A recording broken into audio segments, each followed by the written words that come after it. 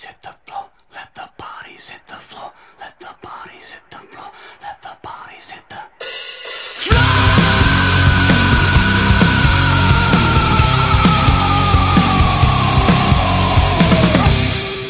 And welcome to episode 4 of the Varangian Heresy podcast, all the way from the frozen lands, the Fortress of Nutitude, the Bastion of 30k here in Sweden. My name's Jody, also known as Painting Chap, and with me is my buddy Chris. Hey Jody, how are you doing? Not too bad, brother, not too bad at all. And returning from the wilds of, well, apparently we had problems with our last recording where we mentioned stuff, so I'm not going to bother doing that this time. Coming back to us, the Prince of 30k, sitting on his iron dildo throne, Mr. Freddy. How you doing, brother?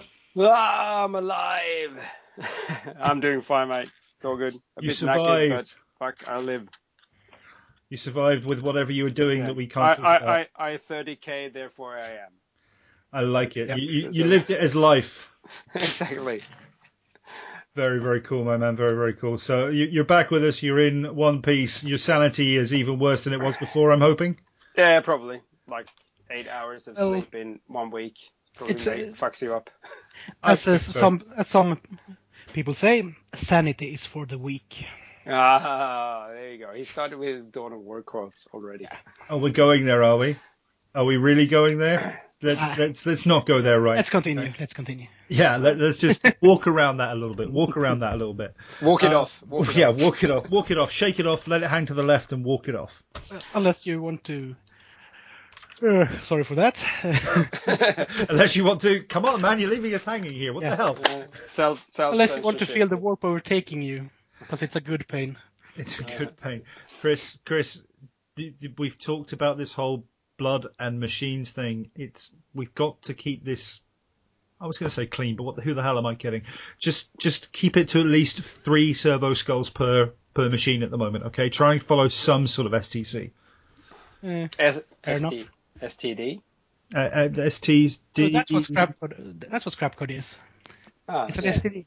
It's like a sexual transmitted. Code. Sexually transmitted construct. I'm a bit confused where we're going with all this. Yeah. It's all demon based at the end of it. Say hi to everyone. No? Yeah, it's nice that we derailed about a minute into the episode. 2 minutes into the episode. And we're on target for being completely done within the next 6 hours. How good is this? So yes, how you doing, Freddie? Didn't I used to answer this? I think I'm knackered, but I'm doing it all right. It's good to have you back on, buddy. It's good to have you back on. And just a quick shout out, thank you to Oscar for stepping in last week and stepping up as a surrogate Freddie. And I'm just happy you still wanted me back. Of course. And not to forget to mention Eric. And Eric, of course, for stepping up as well, the birthday boy last week.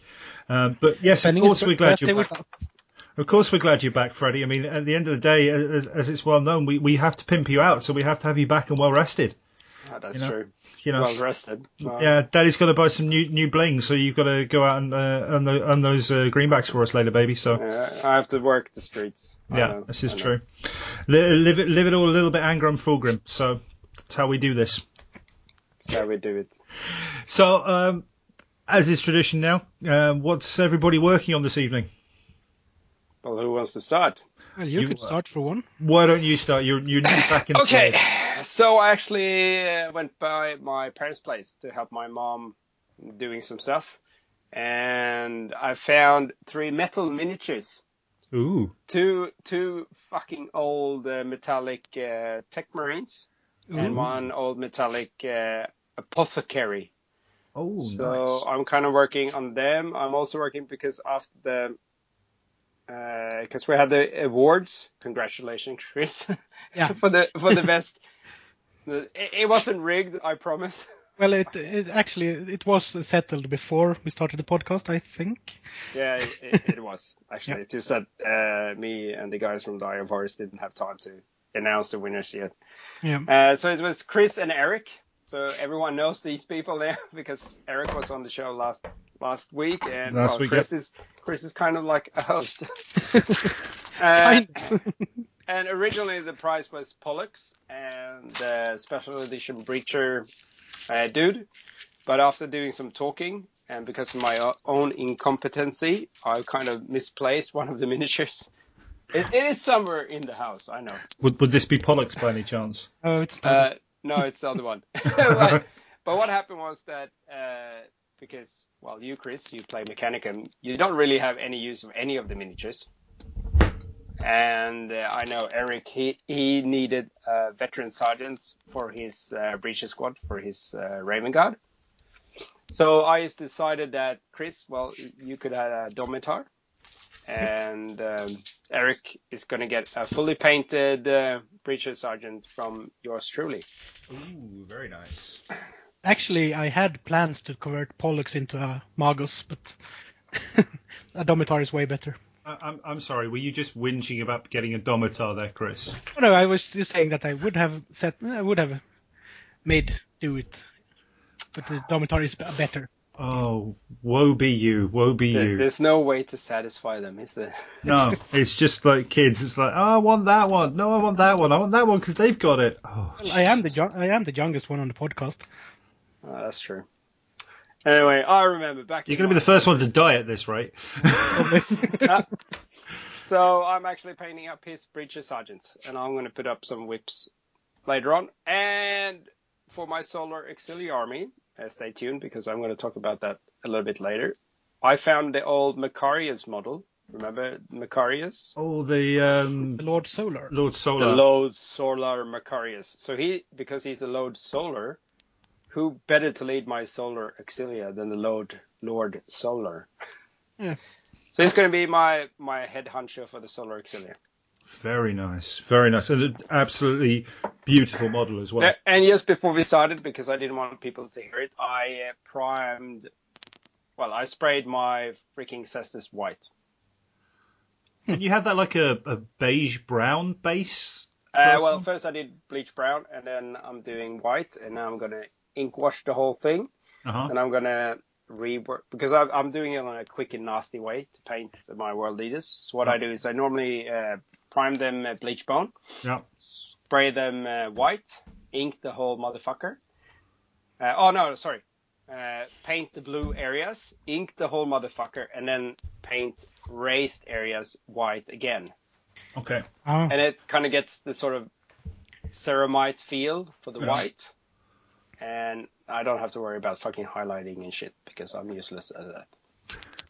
Fair point. Fair enough. Know your strengths. Know how to do it quickly and make it look good. And I also, while I was away in the field playing soldier for real, I got a box from Forge World containing fuckloads of Solar Auxilia, which is also going to be mentioned later on. So stay tuned. Awesome. So that's another nice derail. We're doing really well at this. From mentioning. And I found more Valhallian metal Valhallans for JP at my parents' place. Awesome. He'll be happy about that. Yeah, he should be. That guy's going to need some sort of like forklift or pickup truck to take his army to games if he's playing Solar Orcs with that many metal miniatures. Well, he's actually playing Militia with that many. Oh, Militia! It's even worse. It's even worse. Dear. Yeah, here's my 300-man inducted Levio. It's all made of metal. Bring it in, boys. 1,253 pounds, weighing in that corner. We have the Militia play, weighing in at 1,255 pounds. He'll just be glad if he never have to take it on a plane. Now we've got to make him come over here with it. Yeah.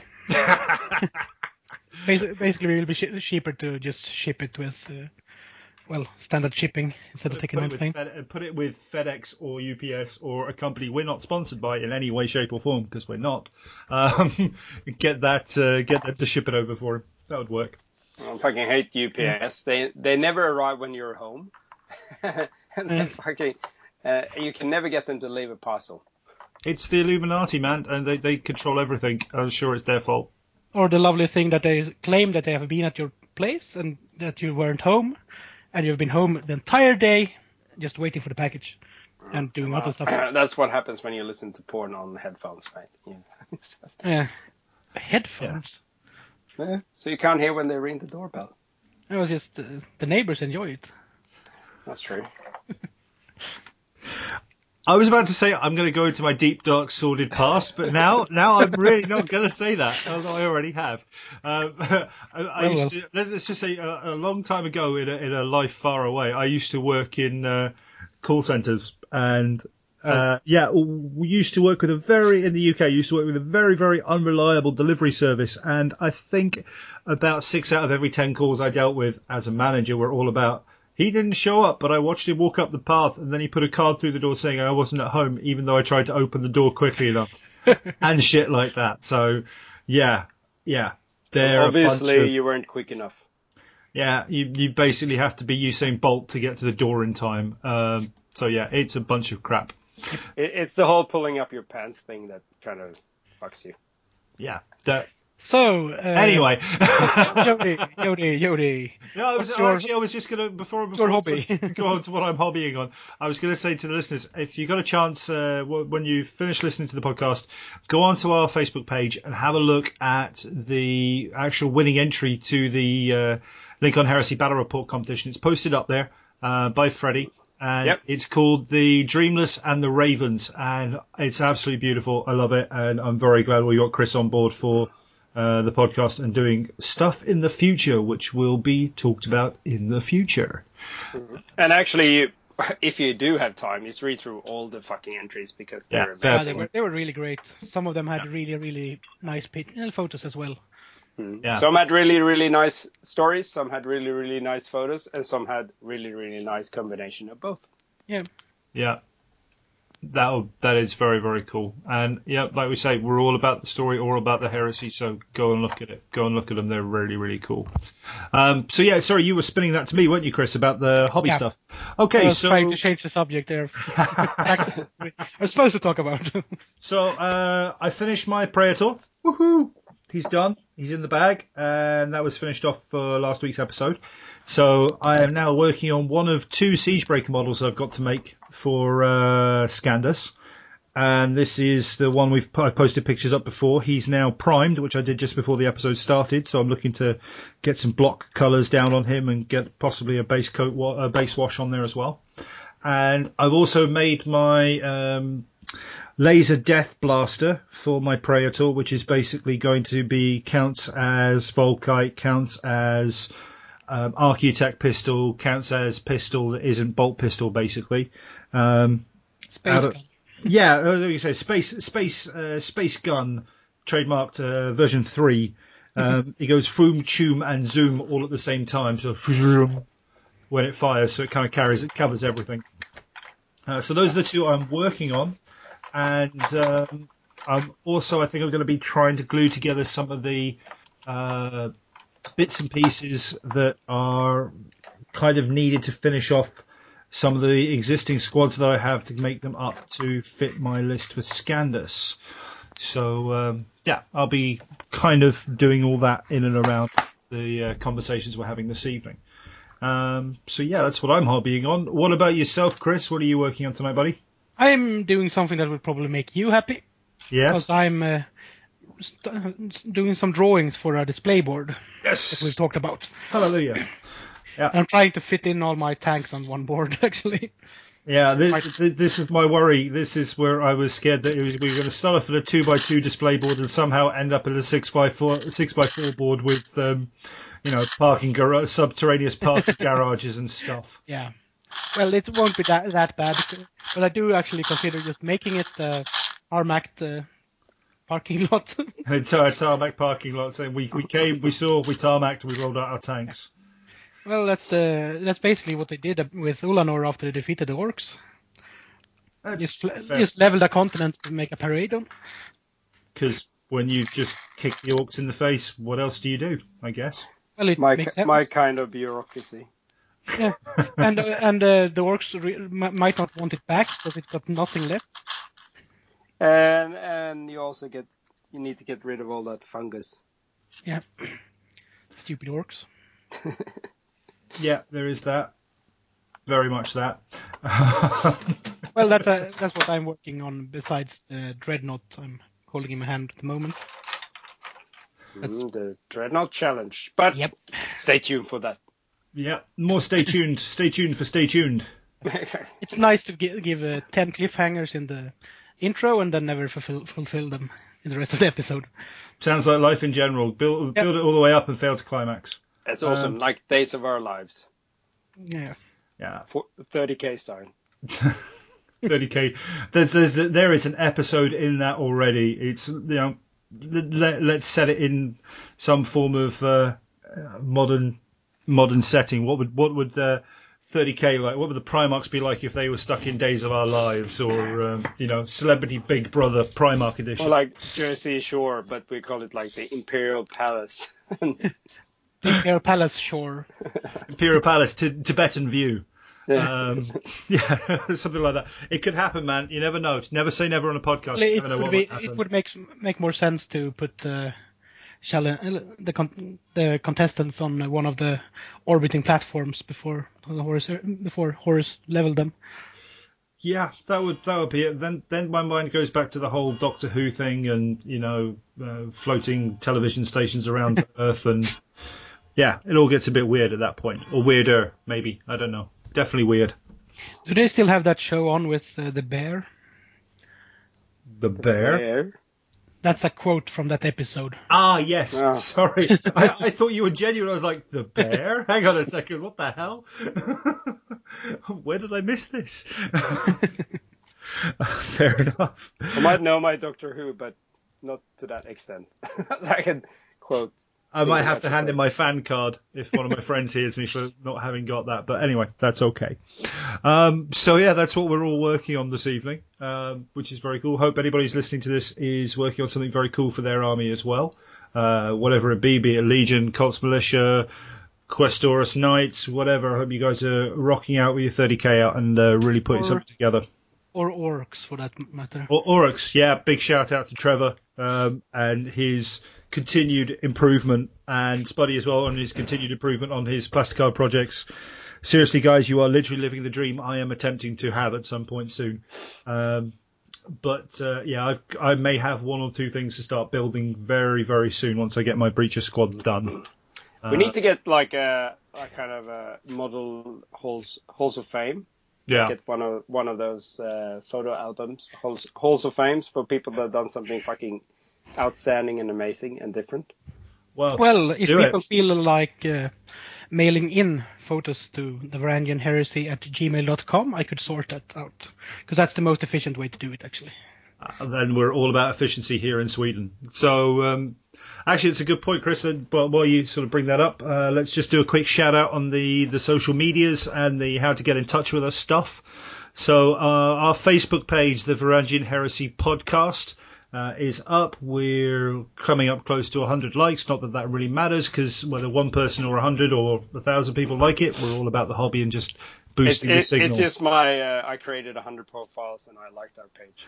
Well, considering we have 91 likes, I'm a little worried what 9 of those fake profiles have been doing. Have you had them off looking at Demonette porn again, Freddie? You know it. Or are they out mining bitcoins for you, or whatever? We'll have to see how that works out. On Twitter, we are at Varangian Heresy. And as Chris has already said, our email is the varangianheresy@gmail.com. We started getting some emails in from people, which we will be bringing up later on. And thank you guys for that. And just keep it coming. We want to all about growing the hobby, all about growing the scene. And if you've got stuff you want to talk about, things you want us to talk about, if you've got ideas for what we could cover, or if you just want us to shout out events. I mean, we really want to boost as many events as we can. So do that, shout us out about them, and especially here in Sweden, if you are running an event, even if it's in your, you just want to, I hate to steal it, but dudes looking for dudes, which we better be careful about here in Europe. It could get a bit Euro trashy, but dudes looking for dudes to play 30k, so garage gaming, spare room gaming, whatever you want to call it, give us a shout out and we'll see if we can hook you up one way or another. Or for that reason, if you're in Copenhagen and have a game, there's an entire Malmö meta to invite if you want. Yep, invite the Malmö guys over to Copenhagen. Copenhagen or come if over you're to in Malmö. Helsinki, if you're in Helsinki, there's an entire Stockholm meta you can invite, and they'll get a free cruise on the way over. So We're all about the Scandinavian, Scandinavian connection here. So hook yourselves up. Give us a shout out via email, or even through the Facebook Messenger. Just give us a shout out, and we'll see what we can get done for you guys. So yeah, that's there. So shall we move on to the news and the new stuff?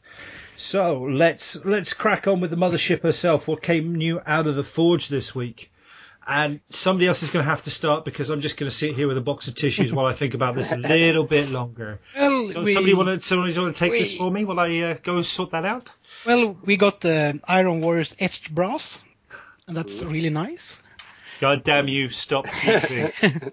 And However, yes, the brass etch is absolutely gorgeous. There's lots of skulls. There's lightning bolts, and there's chevron templates. Which is a really nice touch. They were introduced with Night Lord's one, I think, with the lightning bolts. Chris, stop fucking with me, man. Get on with it. And then we have the Forge will Open Day 2016 ticket.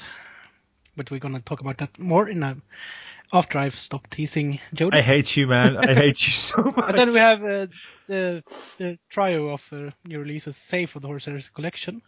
That's all books for £420.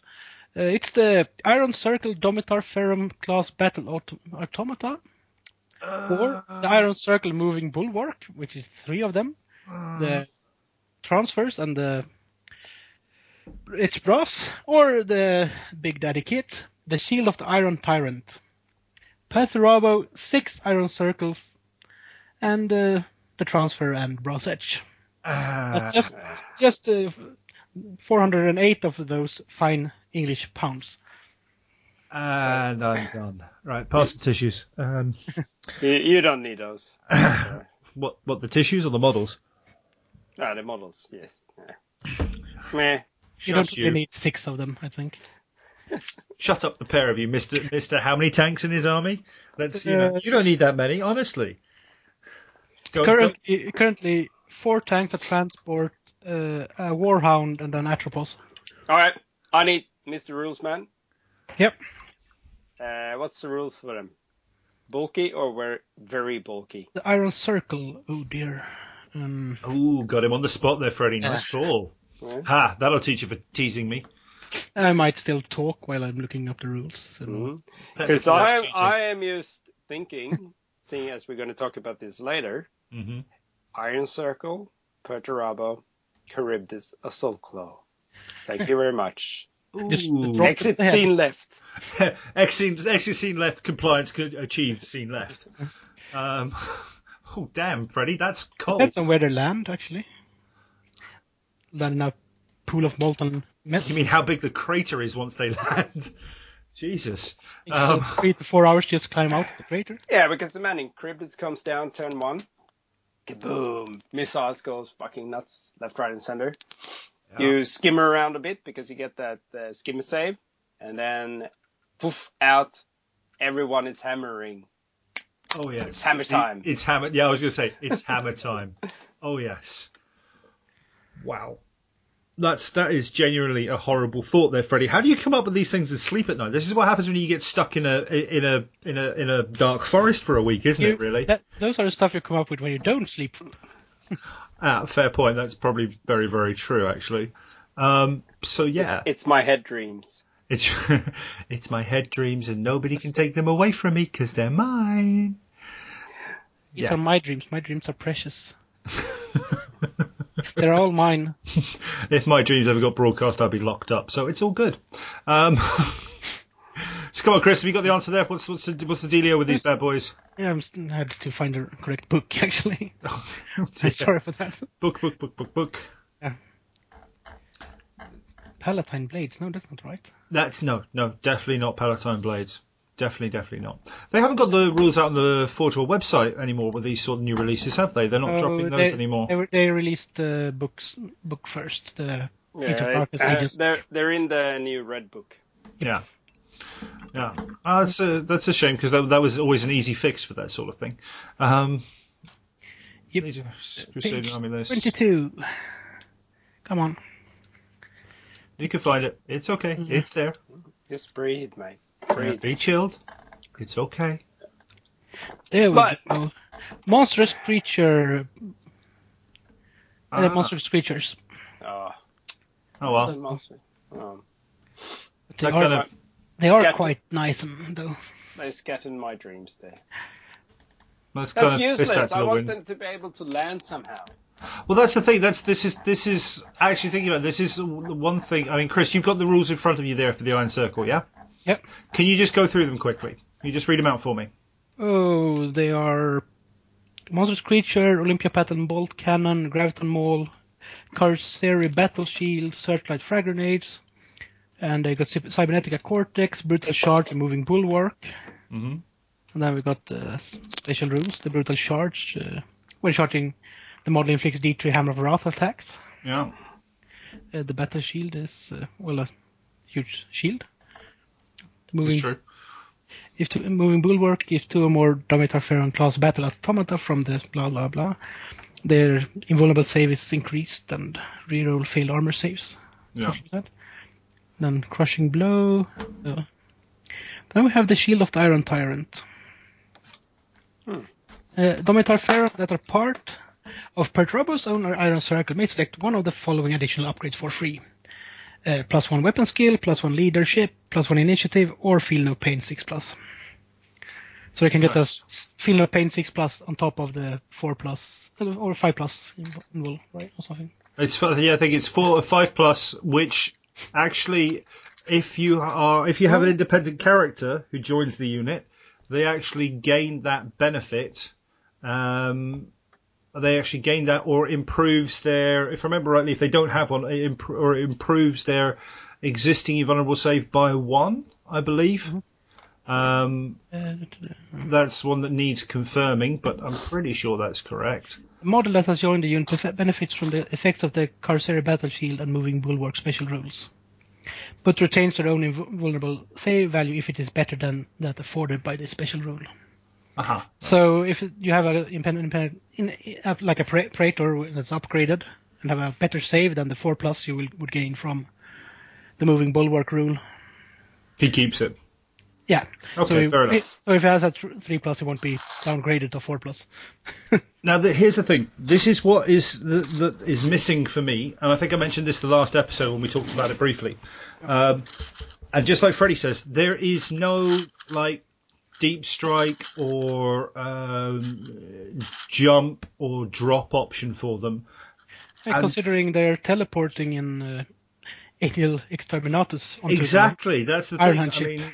I mean that's the thing. It's I've got to reread Angel Exterminatus to get this fact straight, and I'm sure I'll pick our guest next week. I'll pick his brains. But there was something about the opening where I swear Perturabo does effectively like a hero landing. All that whole lands on one knee and then that sort of jazz, and then the Iron Circle will land around him. Where's my movie moment, man? Where is my movie moment? I am missing my. Don't get me wrong. I'm not complaining about the fact that I have these guys because they're freaking awesome. But where the hell's my movie moment? I want my whole movie crush landing.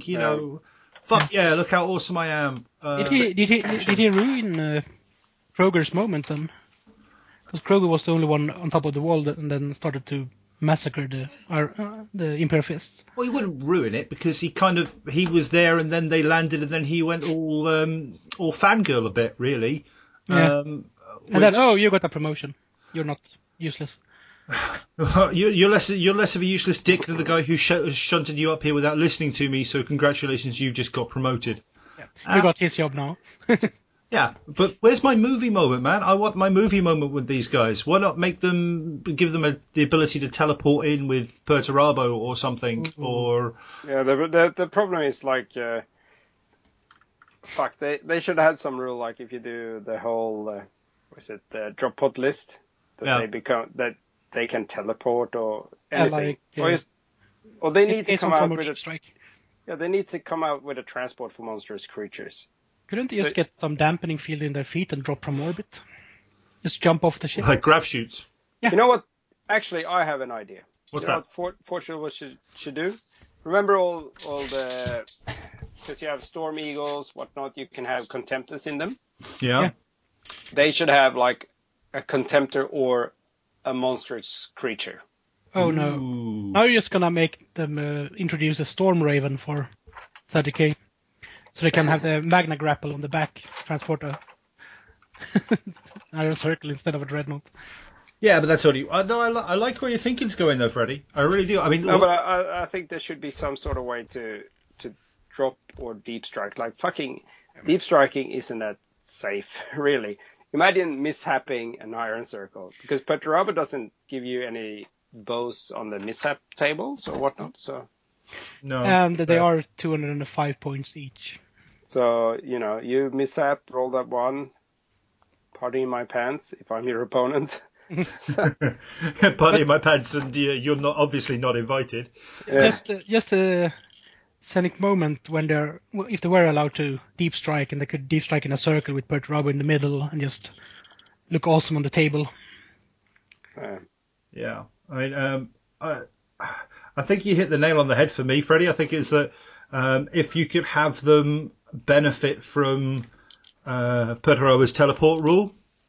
Yeah. So they have, when they are with him, if he teleports into battle, they teleport in the same way as a deep striking squad. So Yeah. they come in the same way. That I think would be pretty cool. Because they'll still stand like one turn with their pants down and take all the fire from the entire enemy army. So And that would make sense as well, considering they're quite durable. And that's pretty much what they're there to do. They are technically his delivery method. If you think about it, they're his delivery vehicle. They're there to get him from point A to point B without taking any damage, one way, shape, or another. And the toughness 7 with 4 wounds as well. So it takes some beating, unless you're lucky. The Graviton Maul is strength 10, AP 2. Because I found the rules down myself. Strength 10, AP 2, melee, concussive, wrecker, crushing blow, and on a roll of a 6, they get an additional automatic hit against the target. So that's an additional strength 10, AP 2 hit. Yeah, but that's to make up for them only having 2 attack space, I think. Yeah, It's still a I'm not nice going to touch. care. I'm not going to be upset about that, because that's basically, if you've got a full unit of 6, that's 12 attacks coming in. On average, you're going to probably roll 2 6s, so you can end up multiplying your hits, which is against the sort of thing you could be hitting. I mean, what are they, like initiative? What's their initiative? Initiative 3? That's not too bad. I mean, it's still swinging after Space Marines, but it's before Terminators. Can get don't forget, initiative 4 with Perturabo. yeah, you can pick your own upgrades for them. Well, take the +1 initiative then and go up to initiative 4, and then you're striking at the same time. And that just makes them horrible. Or actually, I would probably pick the weapon skill, because it don't really matter if someone hits them, because they're fucking toughness 7. Yeah. You don't really have to worry about if you're going last. Perturabo is going last, so they might as well go last. But the weapon skill, I mean, your weapons, they're weapon skill 4 already. Yeah, so if you go up 5, you hit on 3s. You're hitting on your... I guess, if you're weapon skill 5 against weapon skill 4, you're hitting on 3s. Which means that, seriously, if you strike at the same time as the Marines, doesn't really matter. They're not going to wound you. You're toughness 7. You have heaps of wounds and shit, and vulnerable saves and whatnot. And anything that can actually hurt you, Power Fist, you'll strike the same time as anyway, if you go last. So I'll probably go one better weapon skill, because then I know I'll hit on 3s. Yeah, I guess so. And Perturabo could probably challenge the dude with the Power Fist, so... I don't think that guy would want to accept, but No, but that means that he's not going to strike at all. So it's like everything is just win and super win. Win, super win, and then before you even get there, they just happen to have the Olympia pattern bolt cannon on their shoulder. It's a heavy bolter effectively, with heavy 5 and pinning. Yep. So strength 5, AP 4, 36-inch range. Heavy 5 pinning. If you are running a full Iron Circle because you just happen to have that, that's... Because you're that kind of a guy. Well, I will be if I can bloody well afford them. You are basically shooting down range 30, strength 5, AP 4 hits, causing pinning, and they're hitting on 3s. That's basically coming up using a heavy support squad on somebody. That's not bad at all. That makes them pretty nasty. And they have D3 Hammer of Wrath attacks as they charge. Yep. Yeah, and if I you like charge them, you get a disorganized charge. Because of their fucking awesome shields. Basically getting slammed in the face with that chunk of metal. It hurts. Yep, I like it. Yeah, this is true. But yeah, oh my god, they are pretty. They are pretty. And I'm gonna do like this because we're gonna move on now before you get stuck on just. No, we're not. Shush you. We are gonna move on to the. No, we're not. I'm gonna give a shout out to Little Legend Studios. Oh, fair enough. I'm going to give a shout out to Little Legend Studios because it means I get to talk about these boys for a little bit longer. Miles at Little Legend Studios, I follow him on Facebook, on Instagram. I think he's on Twitter as well. I think I've got him on Twitter as well. Man, he's done a beautiful paint job on these guys.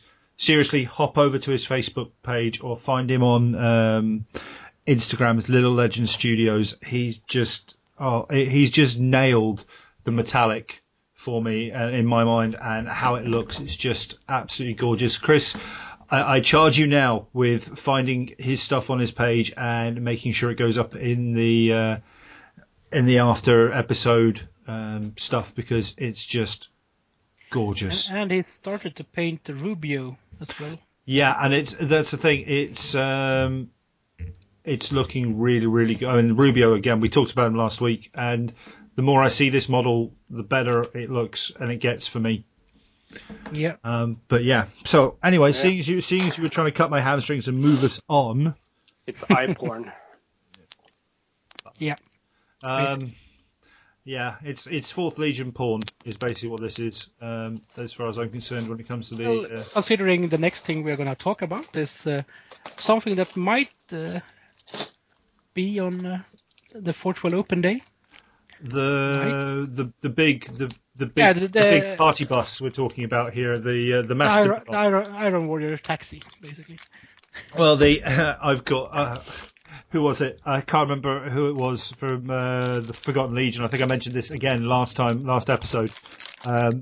Somebody suggested basically putting in 4 close combat or 4 Death Blossom Leviathan siege dreadnoughts inside that, because it's got inside the Leviathan, the Mastodon, because it's got a 40 capacity carry capacity, and just roll them up and then eject them on people.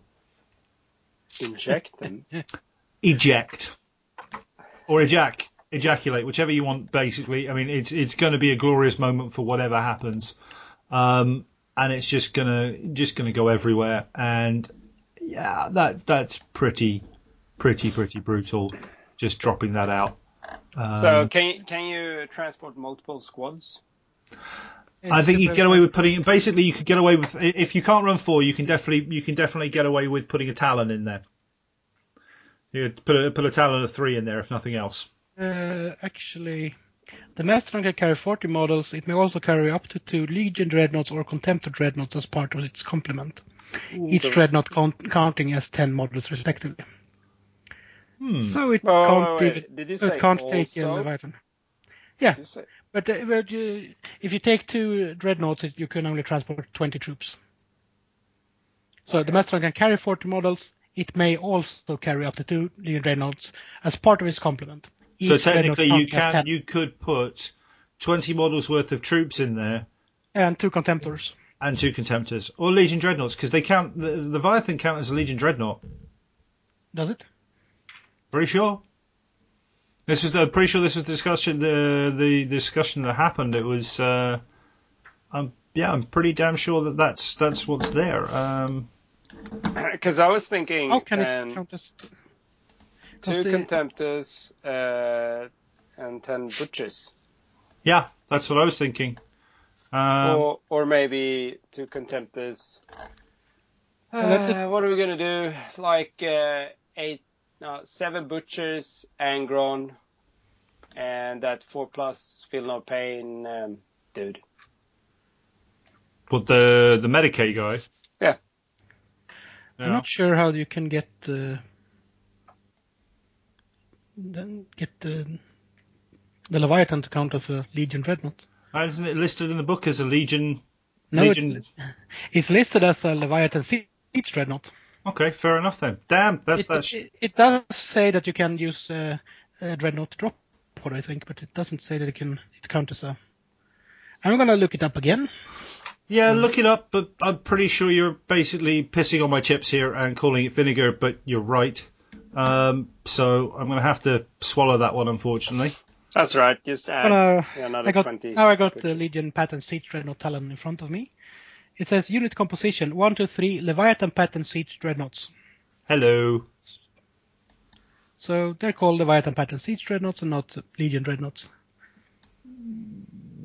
It's only mentioned Legion Dreadnought in the Legion Dreadnought drop pod or Charybdis Assault Clause dedicated transport. Bloody Mechanicum, pissing on my power gaming dreams. Fine. We are the only ones that are supposed to power game. But that's actually because it may also carry up to 2 Legion Dreadnoughts or Contemptor Dreadnoughts. It's mentioned specifically Legion Dreadnoughts or Contemptor Dreadnoughts. It's not just Dreadnoughts. That's a stored word. Let's be fair. Let's be fair. At the end of the day, really, a Leviathan would go up, punt a Castaferan Dreadnought out of the way and ride it anyway. Yeah. Let's be honest about that. That's what it would do. It would just go, screw you, you've got no knees, punt, get out of my way, I'm going to go and rock this. And off it would go. Thunder Crush.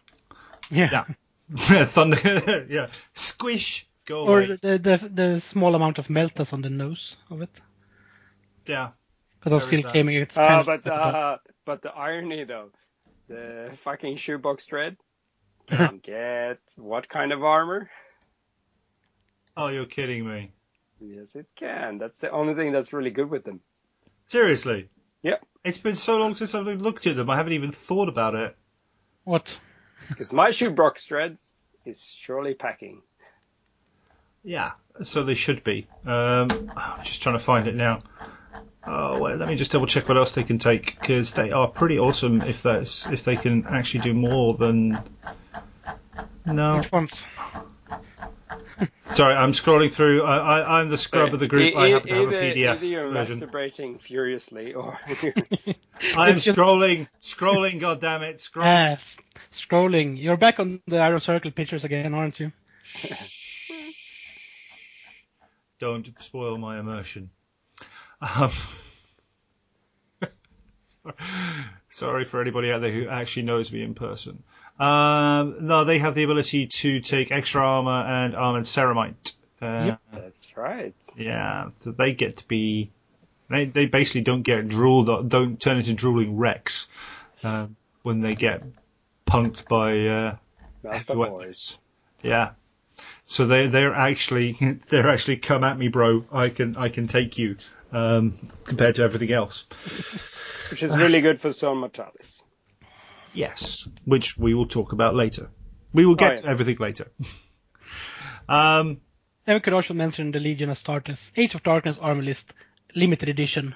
It's on the pretty black book, which, if I remember rightly, made Freddie make some very funny noises last time. Yep. It's research material for Scandus, right? They need to sell it now so I can buy it. You hear that, Forge World? There's a man with his credit card. He's pulling it out of a block of ice. Make it happen. He wants to buy stuff. Don't we all? Don't we? I have this burning sensation in my groin, and it needs to be settled.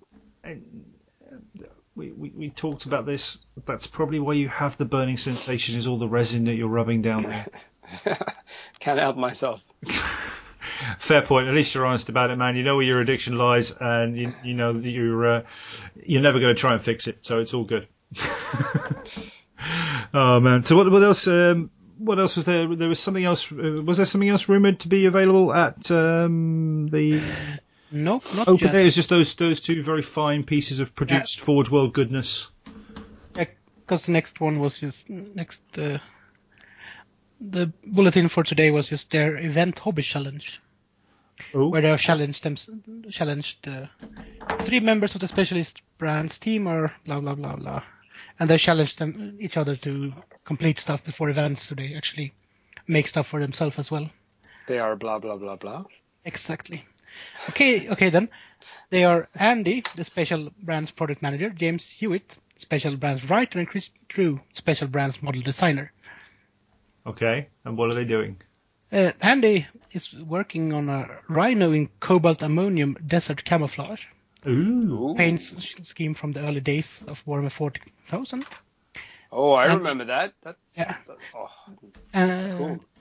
Andy is also there's a White Scars Legion Tactical Squads that was shown at the Horus Heresy weekend there, and Scimitar Guest Bikes at Warhammer Fest. And then Chris posted some Black Shields, and James is in the photo catching up on some much needed sleep on his desk. So fair enough. Well, it's quite a nice bulletin, actually. It's. I'd like to say it's very nice of Forge World to actually put out a bulletin like that, because I feel like that we can name drop properly without actually knowing who these people are, and feel like we have that deep personal connection with the Warhammer world and with the crew there. Again, without actually having a clue who the hell these people are, but we love them because they bring us our hobby. And these people are the specialist brands as well, so they're just as cool. They're all part of the big Forge World family. That's just interesting, I think, that they were actually managed to show them off, so to speak. I think it's very, very cool. So we could mention something that's out of Black Library now. Go on then. What have you got for us? Some new messenger bags, T-shirts, and mugs and bookmarks. There seems to be more than there were before, because we got an email about new bits and pieces hanging out there, have they? Like a Mark of the Sigilite messenger bag, if you want that. If that's your sort of. Yep. I almost. I do think some of these were available before, but anyway, well, that's cool. It's nice to see some merchandise that's actually available outside of the events. Yeah, it is nice. I mean, it's one of the things that I hope they're going to keep improving on, is doing things like that, because it's lovely they've got the events that they do. I absolutely love them. I think it's a great thing for the hobby, but so many of us don't live within the UK, and it can be an objectionable expense to go all the way over for a day or even 2 days. That being said, I still want to do it at some point, but it can be a bit much. It's like the yearly pilgrimage to Mecca. Yeah, we have to go over and bow at Holly Goodwin and Jess Goodwin's feet and Jarvis Johnson, and I'm just going to throw names out there to sound like I know what I'm talking about. I sound like I know who these people are. Jess Goodwin is quite a nice guy, actually.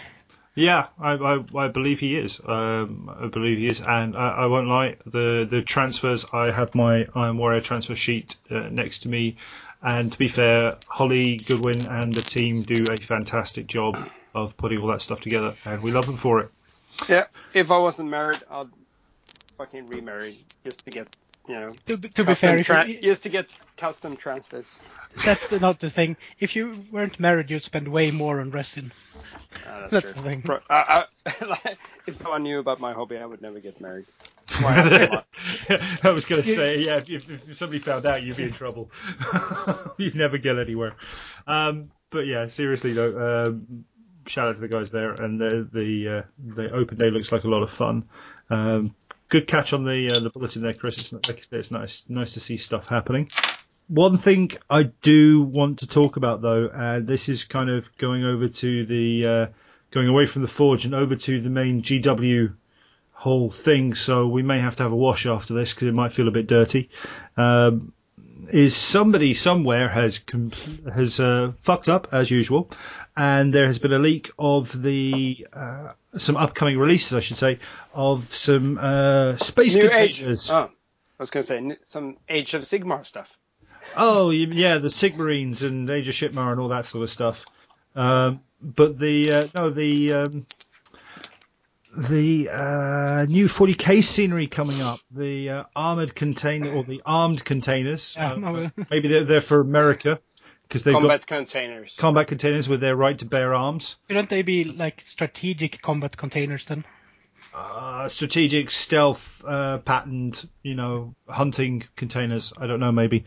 And they're bringing out a range of bases, new bases and basing material. So actual detailed plastic. Buy them in a clam pack, I'm guessing, or box.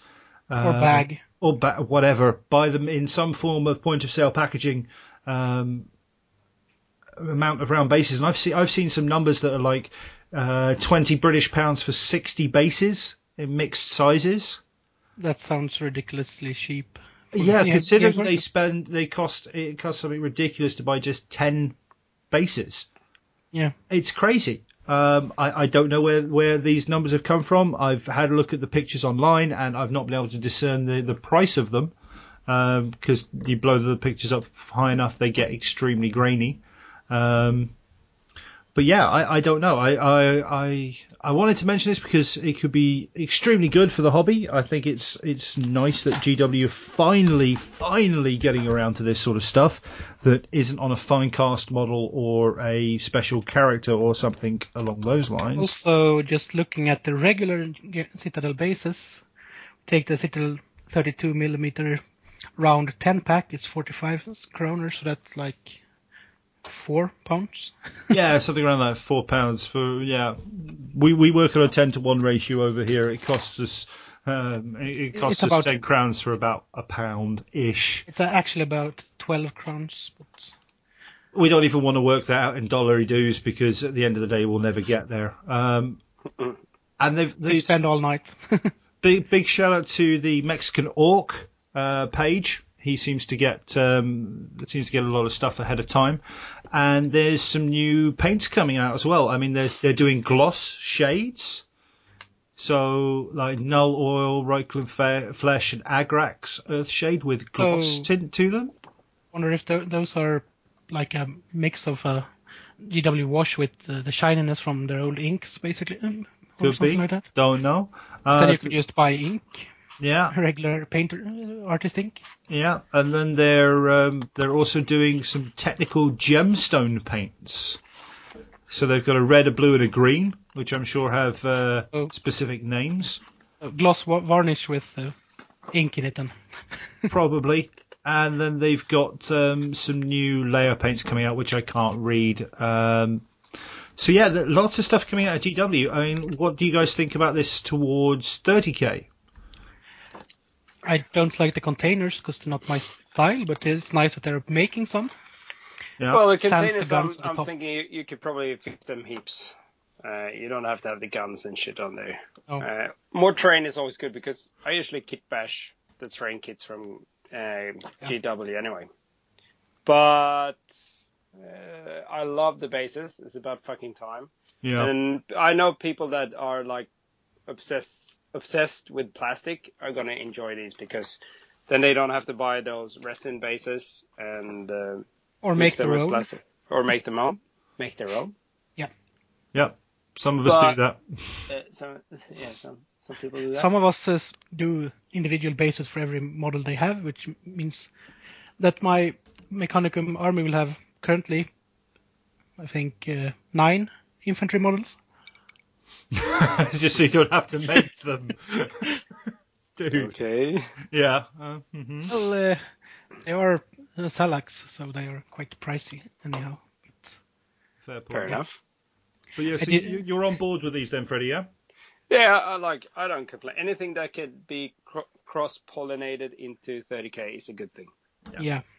Yeah, I'm with you. Although I do think I want to shoot the person who comes up with the puns for their White Dwarf Leets, Crate Expectations. Oh. Yeah. That was kind of my response too. That's even worse than those you do. Hey, I'm pretty bad. That's the thing. I've got the power of dad jokes, man. I mean, as a father, I totally feel it's my right to be a complete and utter bastard with puns. These are not weird words like fightsome, like we had last week. Fightsome. It's from the Orc entry. Yeah, it's brilliant. It's absolutely brilliant. Yeah, here it is. Just looking at the Mexican Orc page. 32mm round bases, 60 of them for €26.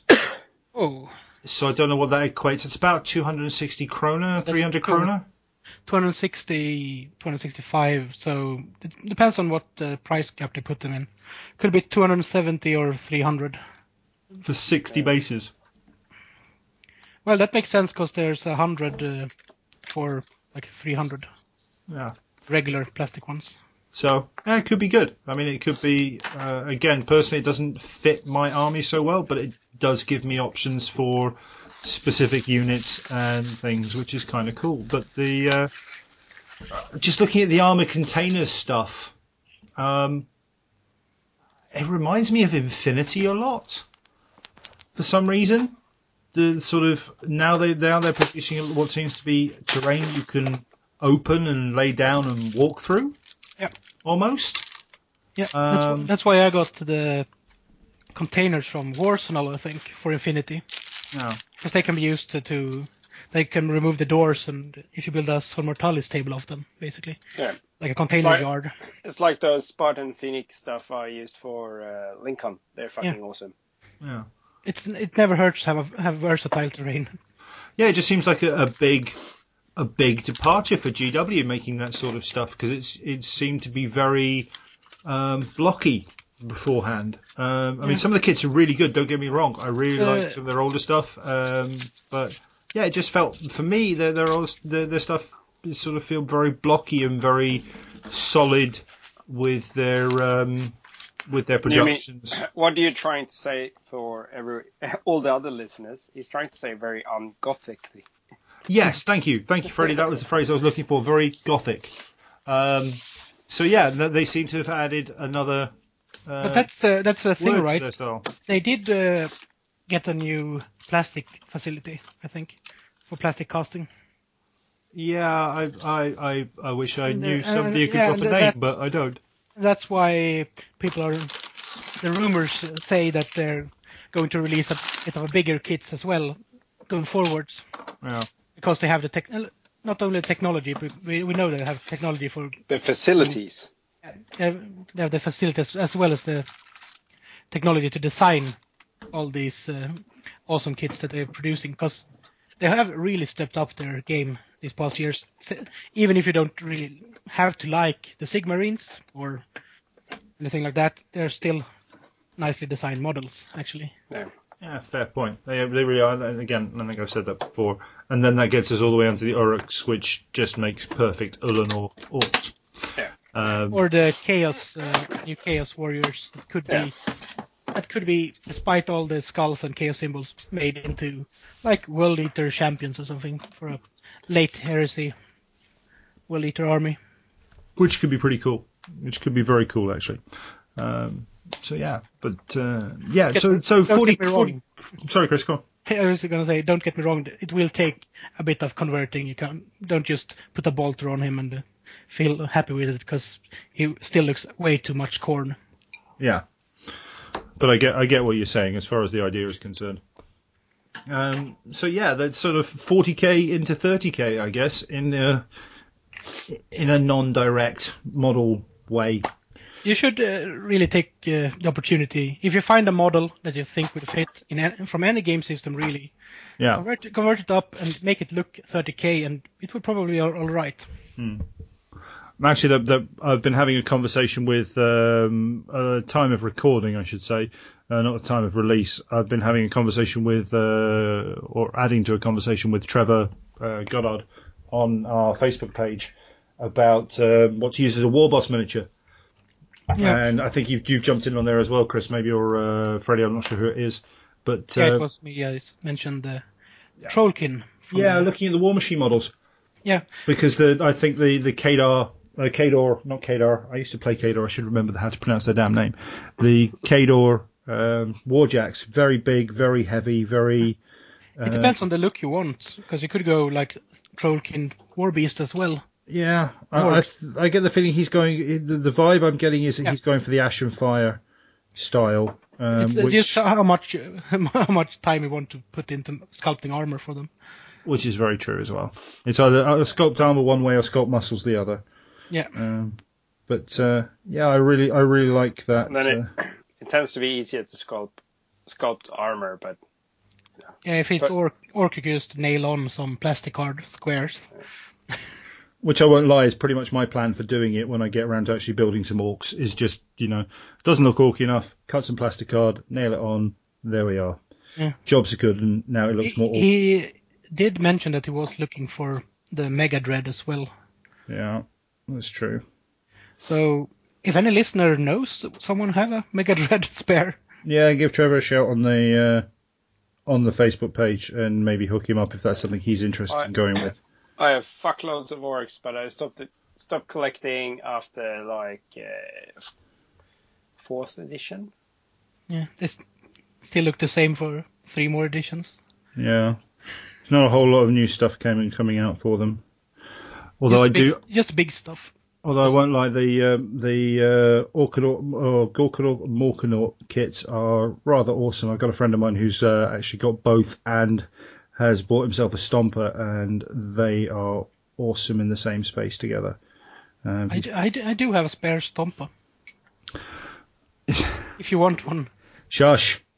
Stop peddling that plastic crack at me at the moment. I'm dealing with Freddy at the moment. I'm probably dealing with Jens over Battlefleet Gothic stuff at some point.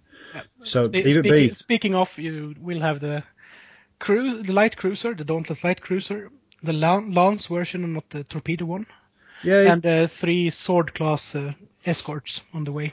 Yeah, time to nail some plastic cards to those as well then. Yeah.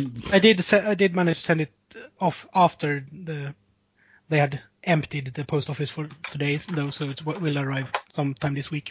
That's cool. I'm working every hour under the sun this week, so I'm fine with that. Then it will be a nice reward for working. At some point, yeah. Speaking of which, I'm just going to ramble on about my life for a few seconds before we actually move into our next segment. I'm actually staring down the barrel of a contract of employment, I believe.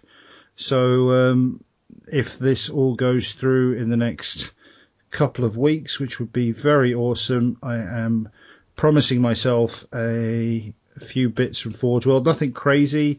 I'm just going to get myself that etched brass kit and some Iron Warrior specific Mark III shoulder pads, I think. The second knights, you can run knights for your Iron Warriors for Scandus, right? Shush you. I'm seriously thinking about Renegade, actually getting a copy of Renegade at some point and see if I can split that with someone. Oh, yeah. So basically, we split the costs. I get the knights and they get the scenery. Is my thinking. Yeah. I think that's a fair swap. Awesome deal. Yeah, I think so. Totally. That's completely legit as far as I'm concerned. May not get me talked to for a while, but hey, stuff happens. Well, it's the box is a nice deal. Yeah, the box. The deal you proposed is not a nice deal. It is for me. For you. Yeah, well, always be looking that way. Here I was going to offer to share one with you, but that's... Oh, Chris, you're a good man. I never knew you needed terrain. That's so good of you. I do need a plastic knight so I can use it as terrain for my Warhound. Well, then we'll have to split a box, and I will take only the one because you're a close friend. I won't mess you about with that deal. But if I find somebody else who's interested in the original deal, all the better. We'll work that out. So maybe I should just do that to sabotage for Chris. Yeah. How many of those boxes have you bought by now, Freddie? I only have one. Come on, seriously, I'm not a nutcase. And we're about to go and talk about that Solar Auxiliary army, my friend. You let yourself well into that line there. So, speaking of, speaking of, to the weird list concept then. Let's go into the sort of now regular host list section, and whilst it might not be, I don't know, maybe it is a weird list for all those Solar Auxiliary players out there who hear this and go, what the fuck? But Freddie, you have maybe a slight confession to make. I don't know if it's a confession or you need to admit something of what you may have done recently. Well, because I was going outfield, I needed somehow to, I don't know, put some moisturizing on my asshole or something. Uh-huh. So I spontaneously bought a Solar Auxiliary army. How big a solar auxiliary army? Just for to explain the spontaneity of it. It's not big at all. It's 2 solar auxiliary squads, a Mhm. rapier battery, like with the multi lasers, Yeah. and the commander I already had because that's Solar Macarius, Yeah. metal model. Nice. It's not that big, Uh-huh. and a Vanquisher, Uh-huh. and 9 of those kind of Volkite Culverin Cannon Limerusses. Is that a carronade or something on it? Yeah. What's it called? That's just a sweet tank. It is a sweet tank. So You felt you needed 9 then. Yeah. Yeah. okay. I can't fault that reasoning. I can't fault that reasoning, but let's discuss that reasoning because I think that might be a good thing. So, But the problem is, so I sat down and, how can I make this into a list? Oh, I'll make it into a 3,000 point list. And I realized that, if I add all of this together, all I actually is missing is a Warhound, and then I have 3,000 points. So you had 750 points spare then. Yeah. okay. So, did you order the Warhound? I haven't gone that full retard yet. I haven't had time. I've been away. So the only thing that stopped you from going completely full retard, as you put it, is the fact that you had you had some war games to attend. Yeah. So the question is, first of all, when are you ordering the Warhound? Fuck, I have to. I don't know. I made like I locked myself into a cupboard and I talked to myself and I said, you're not allowed to order the Warhound until you glued all the shit together that you just bought. That's the bare minimum standard. Fair enough. You were actually enacting some self-discipline here, Freddie. I'm trying. I know. I have problems. Yeah, Yeah. you really do. Yep. Well, I'm talking about there. spending problems. Spending problem. It's never a spending problem. So, anyway, the so problem's that's my not list. spending too much. No. I have no idea if it's a good list or if it's a bad list, but it's a fucking cool list. So just take us through the whole list again and sort of go through in a bit more detail what you were thinking of, if there is more detail than what you've already said. Okay, well, the thing is, I'll have the cheapest HQ unit you can have, which is one of those. I can't. Well, you have the book there, don't you, Chris? Not that one, I think. Oh, you failed me for the last time. Hang on, is that book 4? Conquest. Book 4. Give me a second. I'll bring it up now. Give me a couple of seconds. By the magic of editing, I will not have taken this pause out, so we're just going to keep talking while I try and find it. Or actually, you will keep it because it makes it kind of fun. I'll keep it in there. I'm way too lazy to actually edit this stuff out. I really am. I should be more organised in my editing, but no.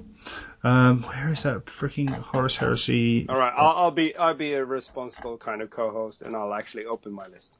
That would be useful. That would actually make things a hell of a lot easier. Legate Commander. Thank you. 55 points. Yes, you have upgraded him from the standard points then. Yeah, I give him Artificer Armor because I thought the Solar, Lord Commander, what's his face? He has so much fucking massive armor on him. He's got so much bling. He has so Really, much bling. really. It should probably be counted as some sort of Artificer That's Armor. just a short note of that. Didn't the original Games Workshop painted one basically wear white and gold? Yep. That's all he had in the way of color. Yeah, pretty much. Anyway, stop distracting from the list.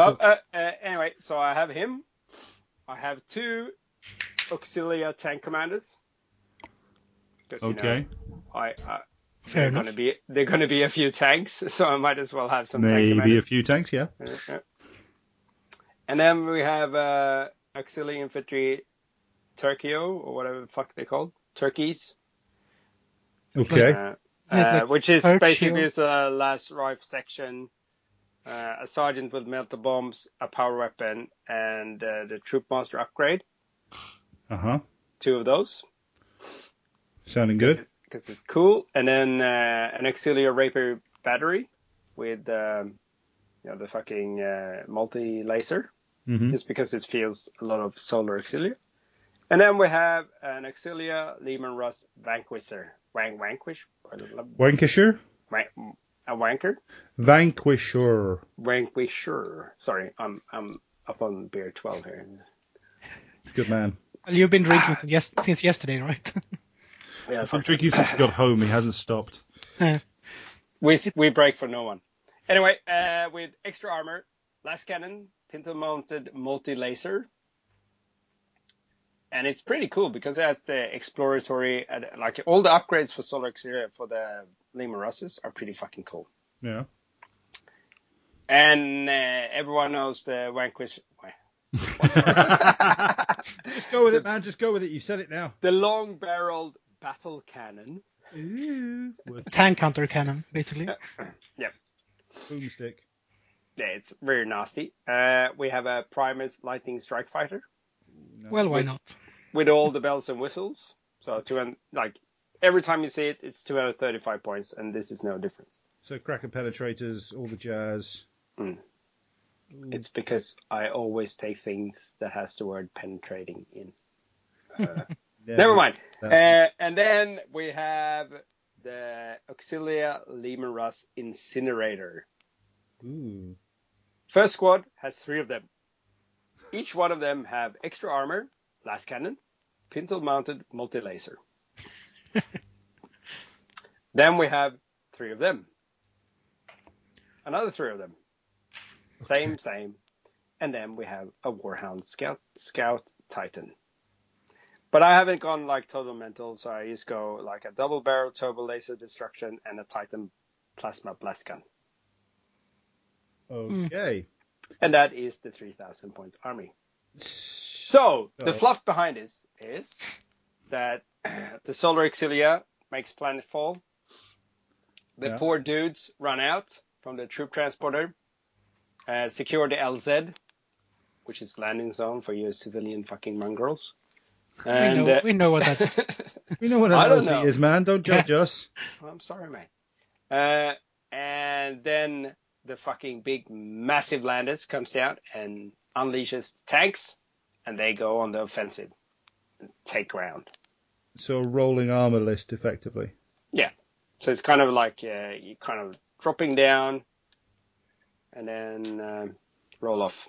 So I'll use the... There's not a lot of troops in here. It's really... There's really like none.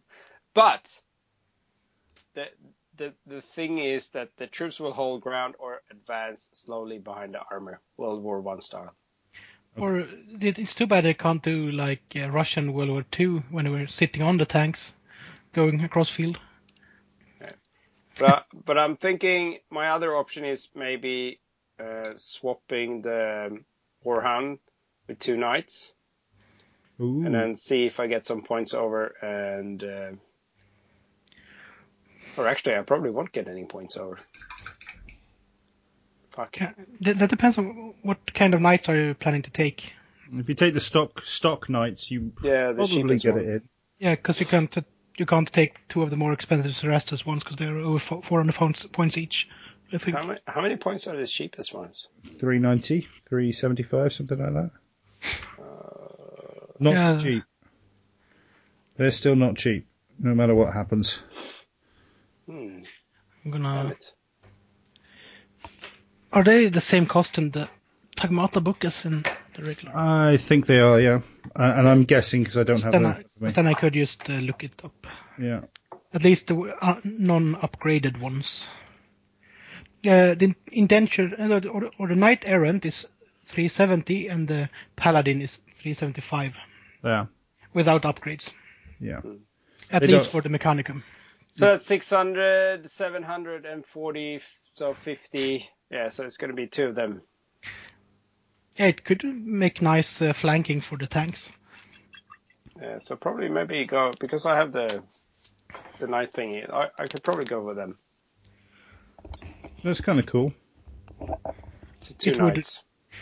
I'm not sure how exactly it would perform in like a city fight, but I have the same problem with my army, so I can't really say anything about that.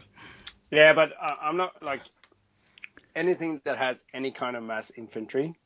I'm not worried about. But taking care of like heavy infantry or heavy armor, Yeah. it's going to be a problem. Well, the best part is you could just line up the Lehman Russes and send a massive beam of Volkite death across the field. Yeah, heavy 5 deflag rate, strength Yeah. 7. Yeah, strength 7 versus that's gonna hurt a lot. So hello Castellax. Well, I'd say even though a Warhound would be quite nice to have with that list, because the movement rules for that, it's Right. depending on how much you want to shoot, is depending on how fast you can run with it. Because you can sacrifice, just fire one weapon and move faster, or Yeah. sacrifice both weapons and move even faster. I think the knights would be better because Well, it's not not all the- the eggs in one basket. yeah, exactly. It's Yeah. not that hard to kill a Warhound. And I'm thinking about taking one of each, one Palatine and one what's that other one? Errant. Errant. Because And the if- one has that mega magma blaster, doesn't it? Like a The gigantic thing. melter gun version, yeah. Yeah, and the other one has a battle cannon. Twin linked it's a twin linked or 2-shot battle cannon. Shot, I think. Yeah, but Yeah. both of them have the D Dual shot. close combat weapon. Yeah, the D chainsword. Yeah, which means that they can go in and close combat stuff Yeah. like really nasty. And then you have the updates as well from the FAQ that was released in January, where you can Okay. get the following additional knight types: Knight Warden, Knight Gallant, and Knight Crusader from Codex Imperial Knights are also available in the army list, in the same manner as the Questoris Knight Errant. For the Questoris Knight, it's only for the Questoris Knight Crusader army list. Sorry. But how many points are they? I don't have the Knight Codex, I don't know, but they can still be upgraded and stuff like that. I think they're in the 380, But, 390 range, I think at least. And So actually, it's the Questoris Knight Crusade one, so you're going with allies, right? Yeah. Yeah. So then it's no problem, because then you can have them upgraded, and they can also take the. If you only go for the Paladin and the Errant, you can go for the missile pod, the autocannon, or the rocket pod as well. Which is all pretty sweet. The autocannon got the Interceptor Skyfire twin-linked one. That's useful, and because I've got a friend of mine who has them for his 40k list, and they're pretty brutal. They're really useful for bringing people down. I'm just having a look now because it looks like you've got the box already, Freddie. You said you've got the upgrade options in the box there, or at least the Chaos one has like the supposed Chaos Knight has the claw and all that sort of jazz. So I'm guessing you can upgrade them all effectively. You can take the Warden, Gallant, and Crusader. Yeah. You get a bit more options if you go with the. But I think point wise, I'm kind of stuck with the. Yeah, it basically offer up tanks for points if you want to Yeah, upgrade but them. I don't want to offer up. I know. things.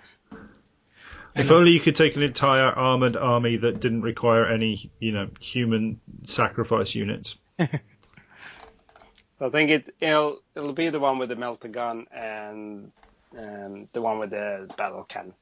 Yeah, Which is also, it feels more heresy anyway than using the 40k knights. Yeah, the basic sort of knight paladin, knight errant. Yeah. chassis. And also they were the most common ones, so Yeah. in the fluff. Very true. So it kind of goes. Also, in with them. you can also justify it with they're only in the FAQ so far. They're not in a book. Yeah. So if you don't want to just play FAQ ones. And that's easier because then I don't have to buy the fucking Imperial Knight list as well. Yeah, that's like 400 or so. Those codexes are insanely expensive. And that's like half the Renegade box. Yeah. Makes sense, doesn't it? Actually, the Codex Imperialis Knights is gonna switch back to SEKs or kroner. This is really interesting radio. It's great radio. Yeah. The Codex Imperial Knights is 300.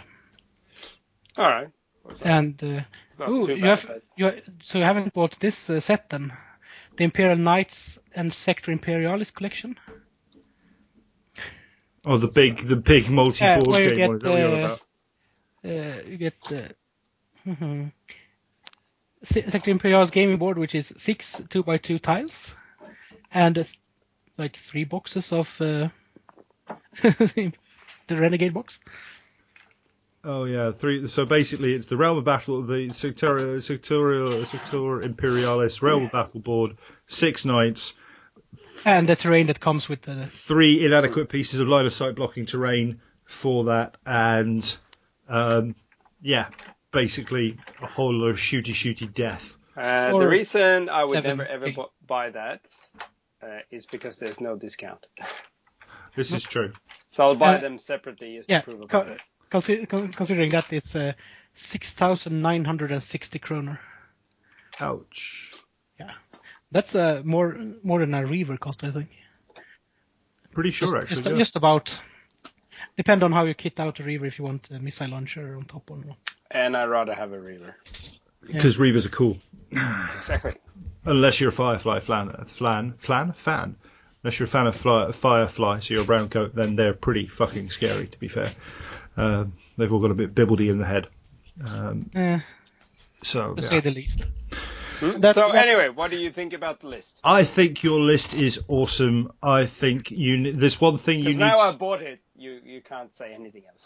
No, I honestly, if I didn't think it was any good, I'd tell you and then giggle a bit because you spent all the money on it. But then you'll probably just roll up against me and kick my ass with it anyway. So it's okay. I'm still of the opinion that Warhound is cool, but the Knights are probably more versatile.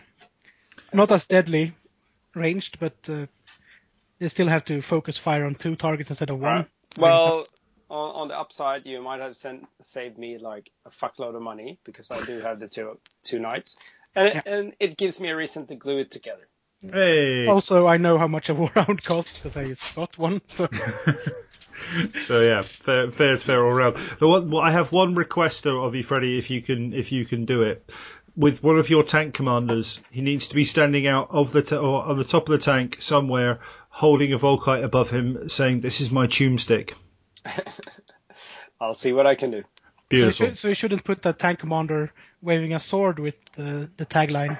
Actually, that's the other one. He's got 2 tank commanders in that list, man. Actually, what I'm thinking about is trying to find. Well, one of the tank commanders is obviously going to go with the long-barreled battle cannon tank. Yeah. And the other one gets a stock standard fucking incinerator. But what I want to do is I want to see if I can get hold of the Knight pilot dude, the one with the helmet in the hand. Oh, the Scion guy. And take a saw and saw him off and have him in the turret because I want. Ooh, yeah. Because it looks solar auxiliary in his armor. It really does, actually. And with the twirling mustaches, that's just the shit. Yeah, it's a really nice model. Because I can't be fucked green stuffing mustaches on my dudes. I have him on my painting table. It's a really nice model. Yeah, and I having seen Michael Cantrell's one and yours, Chris, I want to own one now. Actually, Michael is the reason I saw his photos posted on the Diaforce site, and I thought, damn, I really must finish mine. It's such a beautiful model, though. That's the thing. It's really, it's a really good model. And he's been basically base coated for 5 or 6 months or so. Yeah, then that model deserves that attention by the sounds of it. Oh, I have so many things base coated. Talking years here, months. It's basically I need to duplicate myself. Why? I have an army to paint. God damn it! I need to focus. Just somebody clone me so they can go to work and I can sit here and paint. Yeah. But no, seriously, man, the army is going to be fun to see, and I think if you've got the 2 the 2 knights over the Warhound, if you go down that route, I think you're going to have a bit more fun on the battlefield, and you're going to have a little more fun painting and all that sort of jazz. So Well- that's going to be very cool. My goal is to have it fully painted for Scandus Fair enough. to be used as one of the buy armies. I'll use as one of the buy armies. I might just forget my army then.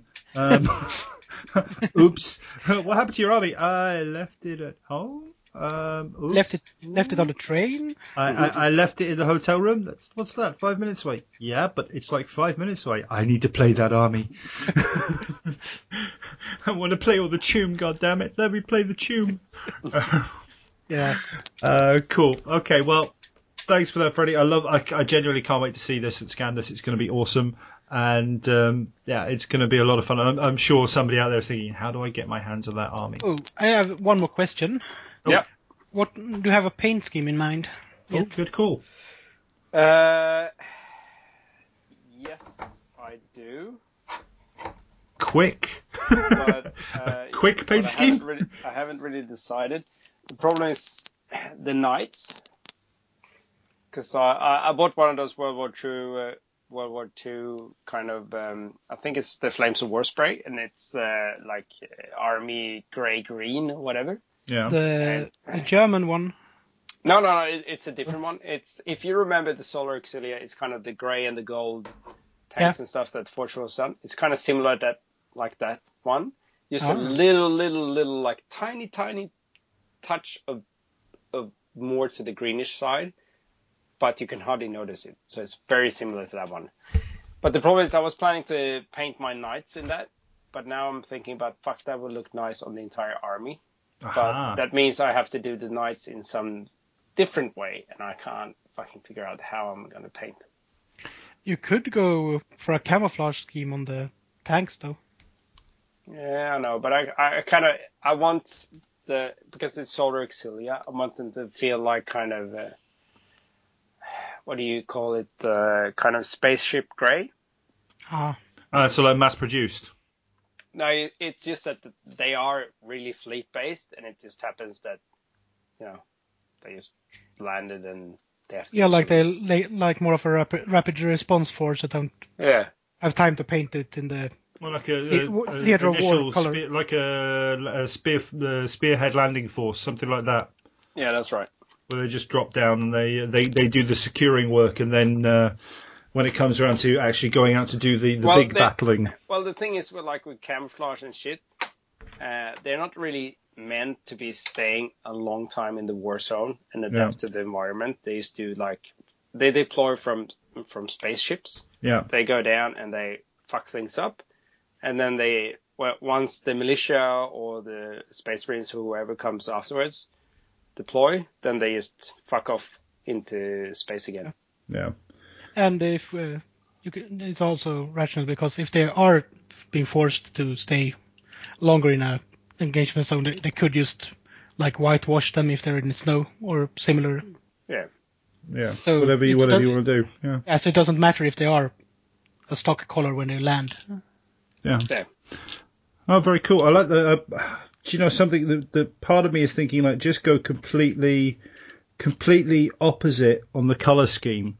And then I was just trying to think what might be a good colour. And do you know what came to mind? Tudorberg came to mind. Ooh. Tudorberg. Yeah, I was thinking...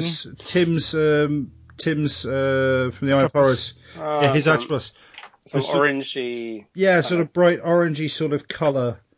Kind of a deal, maybe. I don't know. But something that's completely opposite. Because for me, and this is just going on to all sort of knights and above, I'd like to think that they go, maybe we should be a little more subtle, but I also get the feeling they go, fuck it, let's paint it bright yellow and put flames on it, because we're not going to hide. Somebody's going to see us coming, so fuck it. The knights need to be kind of semi-flamboyant. Yeah. I got that idea. Either rough industrial or flamboyant. There's nothing in between. You could do a bit flamboyantly rough, so to speak. I know your favorite color is Rise or Rust. Yes. Actually, it could be. I heard the twitch then. I actually heard you twitch then, it could be quite Ferry. cool to do the large armor panels. I The do. large rust. armor panels in like a rust color, and then have like a silver black trim or something like that. Ooh. Yeah. Well, I think that the thing that's going to decide what I'm going to paint them as is what's in Alpha Spell's spray can supply. That's fair enough. That's a good option too. And find something that kind of matches the theme with the grey-green. Yeah. Yeah. I think the sort of bright color, some sort of bright juxtaposition color. Well, there's supposed to be some new Games Workshop new sprays and stuff. I think there's like a Mechanicum blue or whatever. So Mechanicus Standard Gray. I know it because I can see the can from where I'm sitting. What's the color of that? Like, is it It's, gray or is it something else? It's a gray. I could try to send you a color sample of it later. Okay. But what else do they have? I am actually gonna. Hang on. Again, great radio. Let's just. Everyone keeps Sprays. They got Sprays. Retributor Armor Spray, which is the gold one. That could be That's blingy. that's really gold. And then the Mornfang Brown one, which is the old Bestial Brown, I think. Yeah. The Macragge Blue, Mephiston Red, Mechanicus Standard Gray Caliban Green Spray, which is the Dark Angels. less than lovely green Dark Angels color. Okay. And then there's a Sandry Dust, Lead Belcher, which is New Bolton Metal, Chaos Black, Corax White, and Purity Seal. That's all they have. And the Lead Belcher is a brilliant base cover because I use it for all my Iron Warrior models. That's cheating. You should use gilding wax for iron colors. Shut up, you. But, yeah. Shut up, you. I want to paint this army before the end of the year. I did that for all my iron hands I painted last summer. Yeah, whatever. Well, I guess I'll just have to have a look because they have other brands as well. Yes. Yeah, they got quite a few brands actually. Yeah. Yeah. It's usually like the Plastic Soldier ones are pretty good, and the Flexible ones are pretty good, and They got Army Painter as well. Armor Painter. I've actually got the Army Painter Electric Blue. I've got that for which I don't know if it's too bright, but I got that for a Necron scheme that I'm doing for my wife's 40k army. So base coating everything in that, and then dry brushing silver over the top of it, and it works quite well.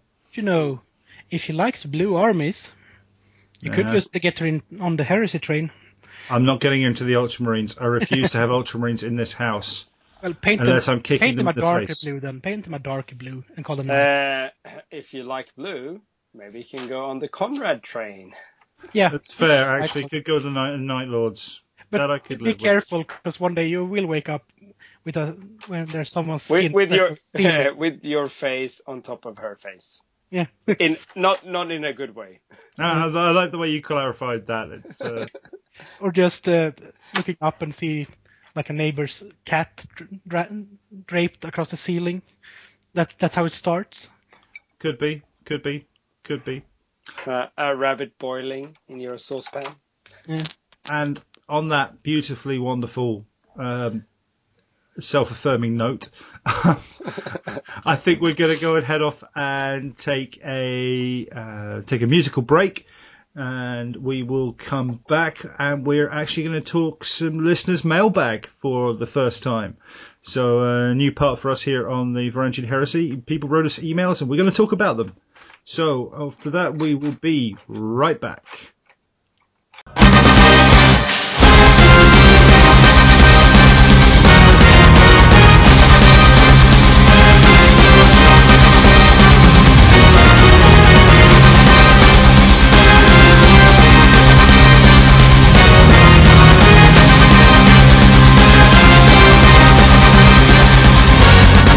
I take a look around. The blood of women left stains in the ground.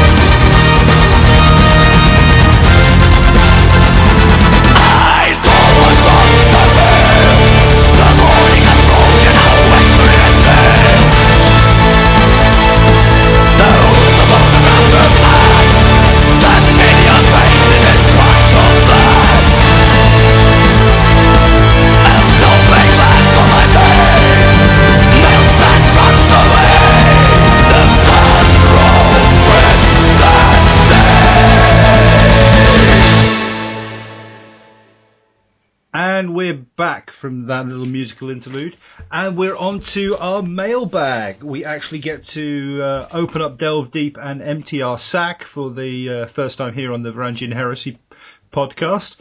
And we've actually got two mails we're going to talk about today.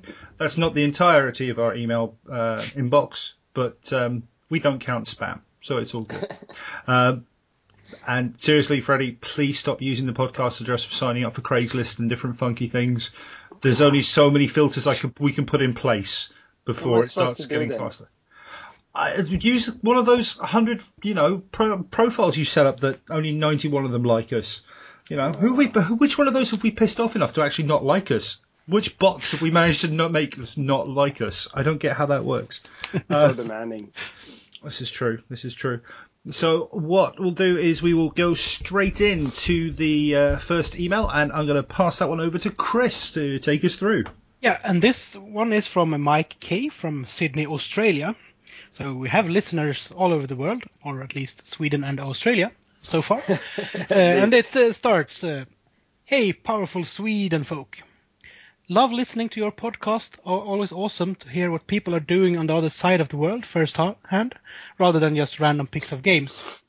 I recently purchased a whole bunch of drop pods to spice up my Ultramarine army, and whilst they may not be a lot of people's first choice for drop pod lists, I reckon the ability to reroll ones to wound from interlocking tactics can make for some pretty brutal alpha strikes, when coming from plasma support squads and Melta teams. And a Leviathan Dread with 2 storm cannons. Ew. Sorry. Yeah. Anyway, what I really was wondering is what you guys think are the best armies to use drop pods in. My first thoughts are Sons of Horus, Raven Guard, Night Lords. I know someone will probably say World Eaters in the list for sure, just interested in what everyone else thinks. Keep up the awesome work. Mike K. So, guys, what do you think? Well, personally, I think that he should not switch his list from Ultramarines, because Ultramarines does the orbital assault like no one else. Well, you have the World Eaters, you have the Emperor's Children. They're all the one you want to drop in, assault and shit. But with Ultramarines, you can do the nasty tactical stuff. So, For example, a classic is you get Reboot. Rowboat, Mr. Papa Smurf in a Charybdis with some fucking cronies to hang with him. And then Mr. Rowboat makes sure that all drop pods are scoring. Thought about that? Okay. That is very nasty. Because you drop on objectives, and then you have basically an open top bunker that can claim an objective and use the troops inside to fight the war for you.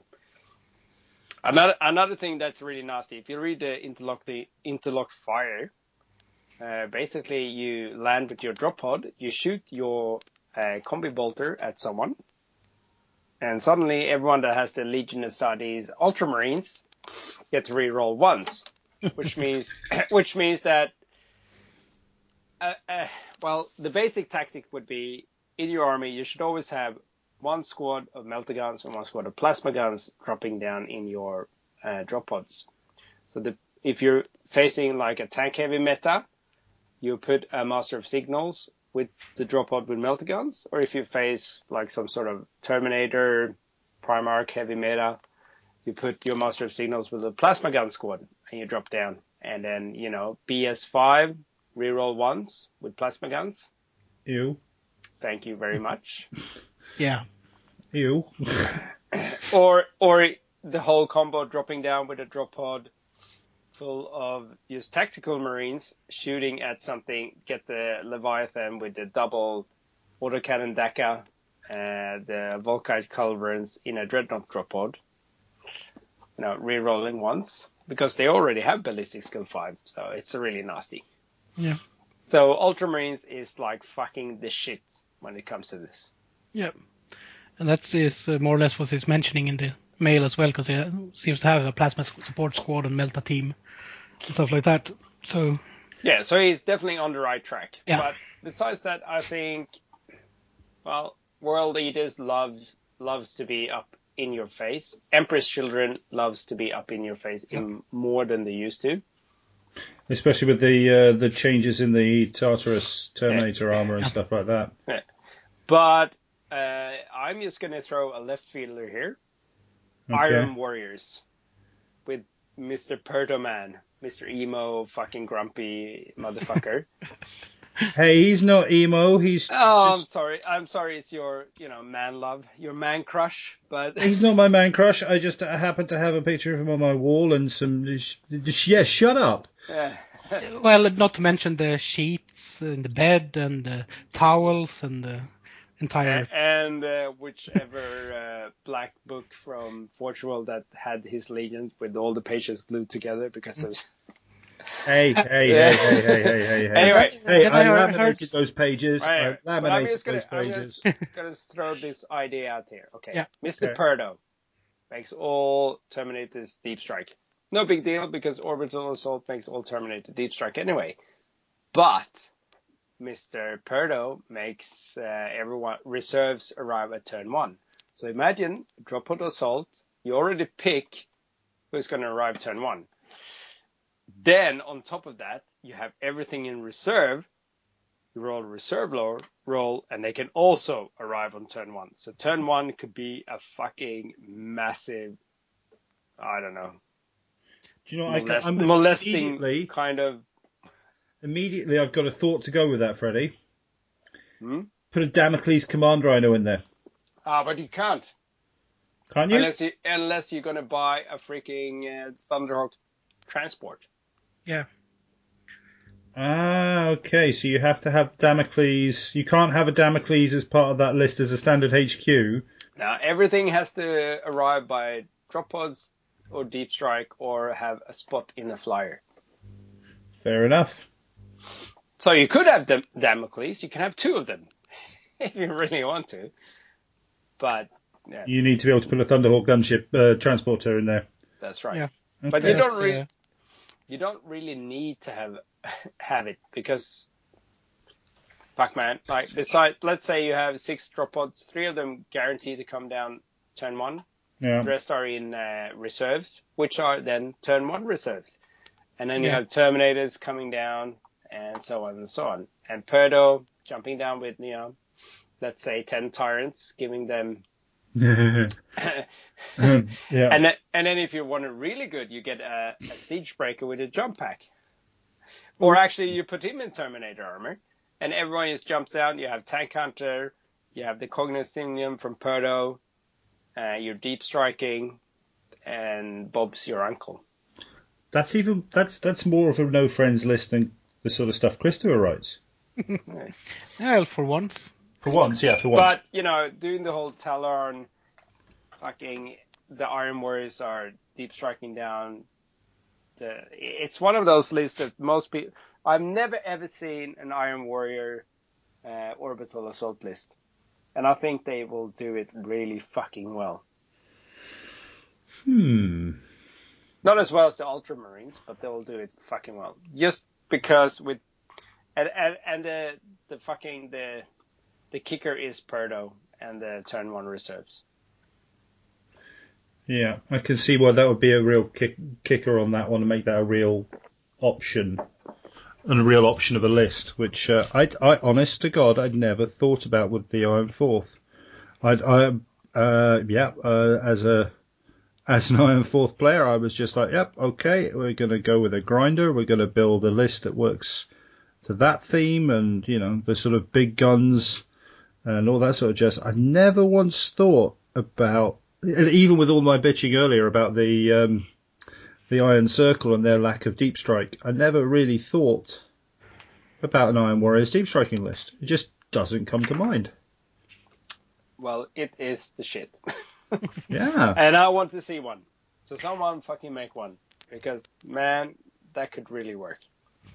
That could. I think we might have to have more of a chat about that next week, maybe. Yeah, for sure. If nothing else, the visual alone would be quite cool. Yeah, I can imagine that. Oh, what are you playing? Iron Warriors. Oh, okay, I'll get ready for the templates. Sure, I haven't got any. What? Well, you have. What? You know what I mean, though. It's not the. It's with your Leviathans and. Yeah, but and it's I'm waiting for the artillery to be laid out. I don't have any. Wait, what? And it would make sense that they actually utilize that tactic, because legions could use every tactic. They were just favoring some of them. This is true. And the thing is, it will be really cool because you'll have Perdo, you'll have the Master of Signals, and they'll come down and they'll do the orbital strikes. So it's kind of themed, like the fleet in orbit are shooting down fucking lances towards the enemies while you're deploying from the starship, like the spaceships. That's pretty cool. I really like that. I really hadn't thought of that as an option. That's very, very cool. So if you're tired of doing the normal, like, let's walk across the board, Iron Warrior style, grinding World War I fucking trenches, this is something for you. Because, man, you'll surprise some motherfuckers. Yeah, nobody's going to see that fucker coming, are they? No. That would be a first round surprise at any sort of tournament for a very smart. Yeah, they're like, oh, general idea. Fortifications. I'm sorry, I'm not deploying anything. That really would be a kick in the nuts for your opponent. It's so what are you running? Iron Warriors. Where's your army? They're going to deep strike. In space. Yeah, they're in space. They're in transit. They're what? Yeah, you see those blinking lights on the floor there? That's where they're going to be. Wait, what? Plus, that's one way of bypassing a trench system. It is. It kind of gets onto one of my other ideas at some point about an Iron Warriors list, but I'll come to that another time. That's a really cool idea, man. Yeah. So, Iron Warriors. I mean, you've, as you said, sort of to answer Michael's question, your thoughts are Ultramarines are definitely up there as one of the top, if not the top. And you reckon that the Iron Warriors could really be a surprise in that whole. I think they're very, very underestimated as an orbital assault list. Most people think automatically, fuck yeah, it's the freaking world leaders or whatnot. But the thing with like the Night Lords and the Raven Guards, they get drop pods anyway. They don't need to be an orbital assault list. Because they get access, like with their normal Rite of War, they get access to drop pods. Mm-hmm. So there's no really point of going all in with them because the synergy works better not to. Okay. Then they can have tanks and other stuff and still have drop pods. Yeah. So they can do the whole hammer and anvil thing, where they have someone that's kind of locking them into the enemy into place while they're dropping down those units they want to drop down. Fair enough. While world leaders, they don't give a fuck. They just go all in. You know? Everyone in drop pods. Let's get down there. Fucking. Instead they go, bring it! Start butchering. It's my favorite list. So unsubtle. See, I'm going to hit you in the face list. Yeah. And the thing with the Emperor's Children nowadays, because they're really close combat orientated, just like the world leaders, being able to drop down and get into combat quickly, like with the Palatine Blades or the other stuff, it's just fucking amazing. Because then you can pick your fights, but they're more like a Dreadclaw army. Okay. And I think the Sons of Horus, the new Rite of War, it's so really good. It's so good to already be on the board with the new Rite of War that drop podding isn't really... Maybe you could pick a couple of, because you already have access to the Dreadclaw for most of the units. Maybe just pick and have a plan and do like some surgical strikes like they do in the fluff as well. And then take advantage with the Rite of Warriors walking across the board. So for pure drop podness, I still think it's the World Leaders and the Emperor's Children and, well, the Iron Warriors and the Ultramarines that can do it the best. Fair enough. That's a very, very cool idea. Yeah, I think you pretty much hopefully, Michael, that's sort of, or Mike, that's kind of answered your question. Yeah, and who wouldn't want to deploy Mr. fucking Papa Smurf in a Charybdis Assault Claw? Yeah. Because that is pretty rotten, to be fair. Yeah. That's how he does it. You know, no, he shouldn't ride something less. And actually, you have the Cessna's assault ram. You have access to a lot of things. So. Fair enough. And then you always have the most important rule. And that's the rule of cool. That's As true. long as if it looks cool, it might be worth doing. Right. Definitely. And the biggest thing with Ultramarines is the fucking thing. You land with your drop pod. The freaking stupid combi bolter in it gives you interlocking tactics. So it just gives it for free for the squad that it drops out, basically. How does that, having not faced that or really sort of read up on that, how does that work? Basically, anything that it's in the Ultramarines list that shoots at a target Yeah. gives an Ultramarine unit that has the Legion Astartes Ultramarine rules the ability to reroll once to hit. Holy shit. Holy shit, that's crazy. So a drop pod, it's an Ultramarine unit. Yeah. You know, Because I have the exceptions. So I think I was reading. For the purpose of this special rule, an Ultramarines unit is defined as any unit in the same detachment drawn from the Space Marines Legion Crusade Army list except Super Heavies, Flyers, Servo Automata, and Battle Automata. So it's not a vehicle, is it? Well, a drop pod is just a vehicle. It's a transport. It's not. Yeah. It's not a super heavy. It's not. Yeah, but it's not flyer. No, exactly. It's not So a it flyer. fits. So it works with the rule. So it works, Cool. which is awesome because that one combi bolter that's just a waste of time really. Now suddenly it gives it preferred enemy in the shooting phase. It's fucking awesome. That does sound pretty cool. That's actually a really good use, little piece of synergy there to. I mean, I guess you got to remember it the right way. You got to make sure that it happens. But if it does happen for you, damn, that's going to be really useful. Yeah. Okay. That has just put the Ultramarines on my watch list when I see somebody pull those out and drop pods, because that's going to suck when that comes in. Okay, so Mike, I hope that answers your question there. But we also decided to have a little bit of fun. My experience, as I said before, is that 30k is extremely limited to the books, and I've got to get a game in. But I do have some 40k experience, and I have run a number of Dark Angel Successor Chapter armies with drop pods. And it kind of got me thinking with the tactic I use in there, and to bring a list in, a themey list in. And Christopher, you sort of put something together as well, right? Yeah, but you could start if you want.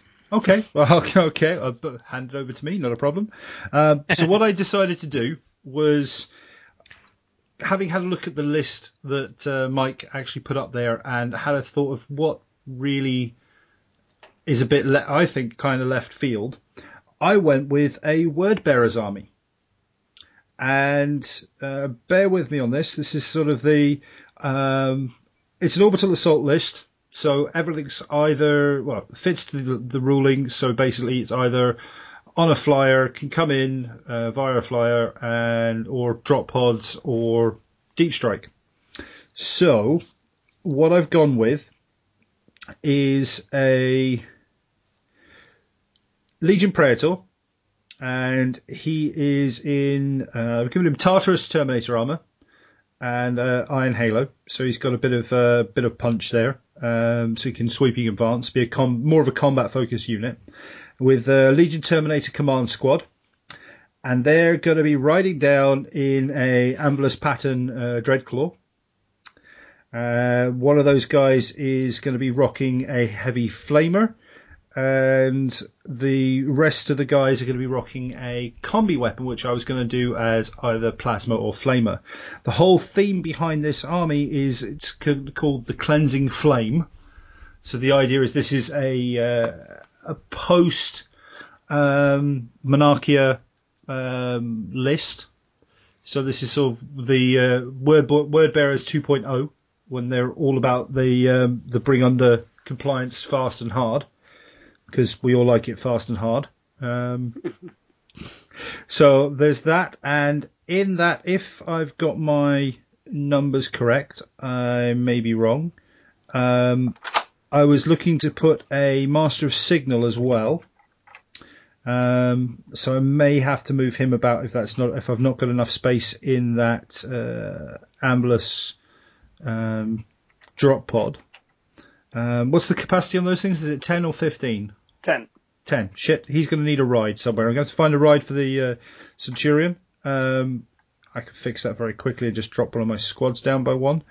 But basically, the Master of Signal comes in, gets out of a drop pod, and then calls in a Lance Strike, effectively, and then sits with the unit that he's with and buffs their ballistic skill for the rest of the game. Predator rocks down with his bodyguard, and then we've got two Legion tactical support squads, all of them rocking flamers. One's a 8-man plus sergeant, one's a 9-man plus sergeant, both all coming down in drop pods. So literally the idea is that they step out and they put out a wall of flame on everything around them. And then the elites, I've gone for 2 units of Gal Vorbak, because nothing says word bearers like Gal Vorbak, and they're coming in deep striking. One of them is carrying a flamer, and then you've got the Dark Martyr as well with melter bombs and a pair of lightning claws, and that's 2 squads kitted out exactly the same. And then again, more of a themey choice. I've gone for 2 5-man units of Ashen Circle, all rocking power axes, and the Iconoclast with an Inferno pistol and a power axe and Phospec bombs. So yeah, and then just for shits and giggles, a Deathstorm drop pod with the crack launchers. Okay. Just remember to don't drop it too close to your. Well, this is the thing. The kind of the idea is what I've done before in the past with sort of 40k armies is I've used the drop pods. I've run them with tactical squads with Flamer Combi Flamer mix. Press it. Sorry. Bless you. I'll edit that in post, maybe. I don't know. But yeah, I run what I call a toaster squad. So a combi flamer, and then the rest of the Marines rapid fire. So they come out and they rapid fire their bolters, and it can delete a number of squads quite well, a number of different types of squads. So my thought was, okay, run with that and have the support squads coming out. And this is literally we're not going for objective grabbing. We're going to try and land this all in our opponent's faces and really annoy the crap out of them with walls of fire. Because you can play around with which drop pods you want to bring in. And then basically follow up with the Gal Vorbak and Ashen Circle, all deep striking in, hopefully starting on turn 2, and then bringing the Deathstorm drop pod down on one flank or somewhere where yes, you may take some collateral damage, but it's really going to upset your opponent by putting it in there, and basically burn everything you can, and then the next turn either walk forward, keep burning, or run forward. If there's somebody's going to assault one of those units for any stupid reason, they're going to run into a number of Wall of Flame hits. So, that's the idea of that list. Is it's just shy of 2,500 points, and it's a bit crazy. It's probably going to get its arse handed to it by most army lists. But I just like the thought of a word bearers list coming in, group of word bearers coming in and basically dropping the fire hammer and, burning people to the ground. So, what do you guys think? Completely batshit insane, just a little bit crazy, or should I go and find some medication somewhere? No, I like it. Like the one thing I've noticed is that people tend not to take that many flamers unless you're a Death Guard player, but flamers are fucking underrated. Yeah. They're so good, like defensively or offensively, especially if you have lots of them. Yeah. So like I know my friend or one of the guys at Lincoln, he played Death Guard, so he has like a full flamer squad, like normal flamers, and then a full heavy flamer squad, and fuck, it eats like a unit a turn. Yeah. It's just like you have to roll 36 saves and shit, and you're fucked. Yeah. So flamers, I don't understand why people aren't rocking more flamers, especially when you do drop pods. That's where it's fucking amazing, because you'll drop close, you'll get out, and then you can flame everything, and they can't really countercharge you because that wall of death, it's gonna fuck you up. Yeah. The one thing you're missing though is you should probably have like some hot up close combat dude with the normal flamers. Yeah. Well, you mean like tooling up the sergeant a bit or something along those lines? Yeah, because Just after give up they hit you and they hit through the wall of flame and the fighting starts, like having him with a power fist or something similar, Yeah. it means that they're already taking heaps of damage going Yeah. in, and then you'll just finish up the job. Yeah, that's the one thing I haven't actually. I mean, I've given him the standard sort of artificer armor. He's got melter bombs. This is on the support squads. Melter bombs, but no power weapon on there. Yeah, so imagine him rocking a power fist. That's fucking amazing. Yeah, I could find some points around for that. I could definitely move that around. So that's one thought. I mean, I like the idea of just the chaos of the Deathstorm drop pod. Yeah, and it is just sheer chaos. It's silliness that you know the way the rules work, that you could end up killing your own dudes, but it's very much a hit and miss in a drop pod list, because it's hard to find a place where you want to put it because everything else is coming down. Yeah, like with the Raven Guard Rise of War, it's all right because you don't have everything deploying with via drop pod. Yeah. So you could throw it in there just to be a fucking annoyance. But because everything else you have is coming down, you're going to find it hard to place it somewhere useful where it can actually fuck things up. Well, I like it more than, if I'm honest, more than anything, I like it as area denial. It's just dropping it down somewhere that's going to be an irritant. Somebody's going to have to go in and clear it. Like if you're running the ambush attack, for example, the ambush scenario. Yeah. You drop that down in the middle of their deployment zone, they're going to have to deal with it. So something is going to have to turn around and deal with that, which means it's not coming at you the next turn. Or they ignore it, at which point they get another round of being shot at by crack missiles, in this case. So, I like it for that, but I see what you mean about the difficulty with it, because that was sort of making me and ah whether to actually put it in there. Was just how much is it going to add or subtract from this list? Yeah, it might be good. It all depends on the mission. Like if it's a tight squeeze, like in the ambush, let's say the defender is in the middle of the circle, it's going to be hard for you to deploy your drop pods without actually getting within the range of the freaking thingy. Yeah. But it's all about missions and what's going on. Yeah. But it was a bit of fun. Any thoughts from yourself, Chris? I'm just thinking on the whole list. I'd love to have a list like this for a special scenario more than a general game. More of a narrative thing, you're thinking? Because if you just imagine they're like attacking a defended position around one of the, not churches before they became the cult of the Imperium, but they still had the places of secular worship, basically. Yeah. And they just dropped down to burn that down to panic and lower morale.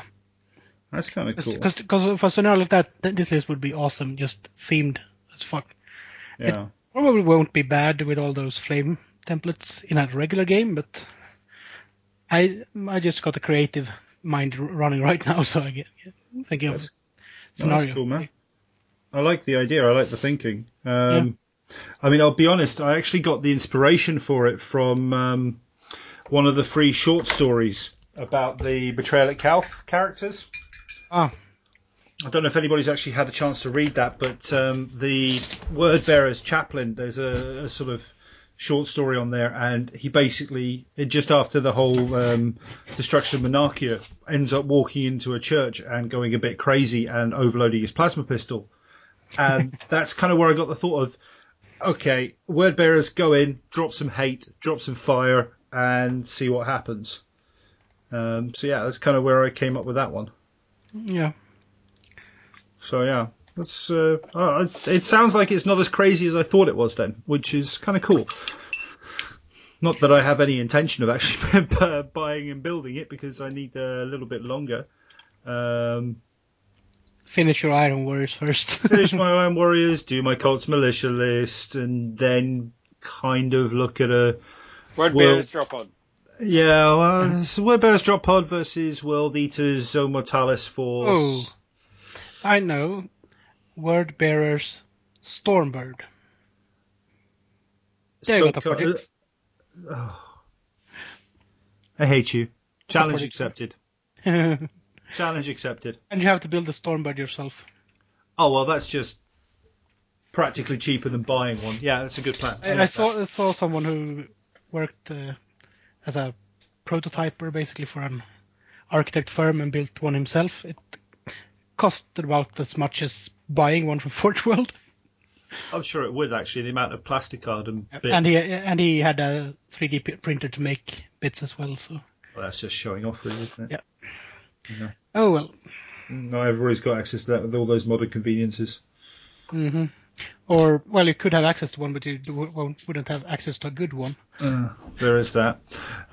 Okay, so what about your list then, Chris? You had a list there. What did you come up with? It's 2,000 point bit themed Blood Angels list. That's Orbital Assault as well.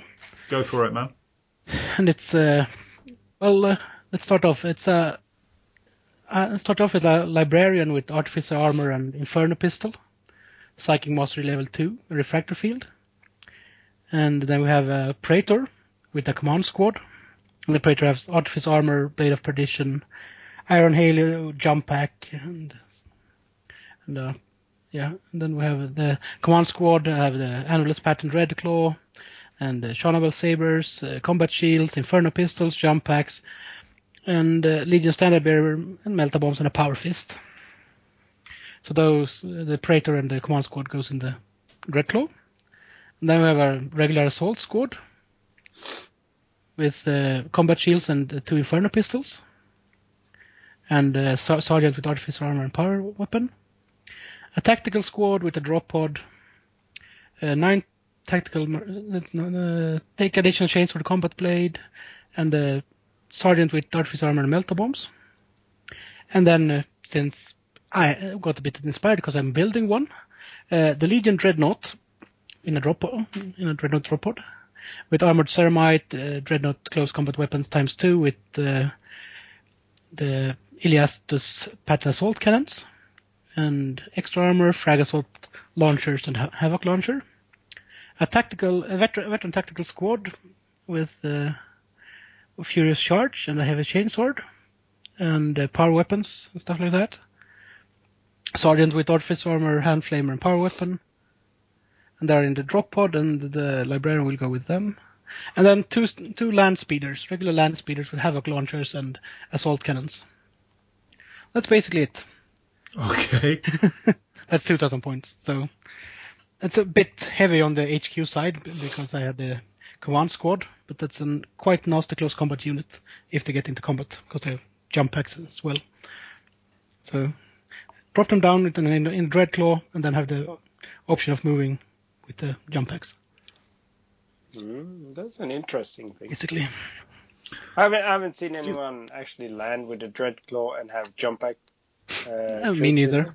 Me neither. That's why. Is that actually a legit thing? Because I say this from a 40k perspective, is that the guys you can't take assault squads into a. They're not an assault squad. They're an honor guard. Well, no, it's because they say you can't take a unit with jump packs. Usually, because it's an assault squad that has a jump pack. I think it actually could. Because You have to literally unequip, de-equip, remove the assault, the jump packs from your assault kits to then give them a jump pack. That's 40k thinking. I don't. Yeah, but I think the Dreadclaw doesn't have any caveats that says you can't have assault troops in there. Because you can have dreadnoughts in the, Terminators. Yeah. They just say the Dreadclaw has a transport capacity of 10, or can be used to transport a single dreadnought. Which means that it doesn't matter if you have jump troops or not, because they just bulky then. Yeah. You can have five guys with jump packs. Yeah, and that's what's in it. Fair enough. I go with the ruling as described there. I mean, if anybody disagrees, of course, drop us an email, let us know. But I'm totally behind that if that's what it says. And I'm still not really sure why I actually added a Mastercrafter weapon for the Praetor, because the Blade of Perdition is Mastercrafted as it is. Hey, bonus points. So it's basically have a Mastercrafted bolt pistol. Yeah, really? No. I think... Give him a Mastercrafted Inferno pistol or something useful. Yeah, but then I will need to find 15 points from somewhere else, and that's probably doable. I'm not really sure I need the Inferno pistol on the Librarian, actually. See, you can find it. Considering he's in the Veteran Tactical Squad that actually already have one, I think. So that's pretty cool. But so basically... What's the plan then? Run through the plan. Yeah. Yeah, the plan. Oh. Yes, the plan.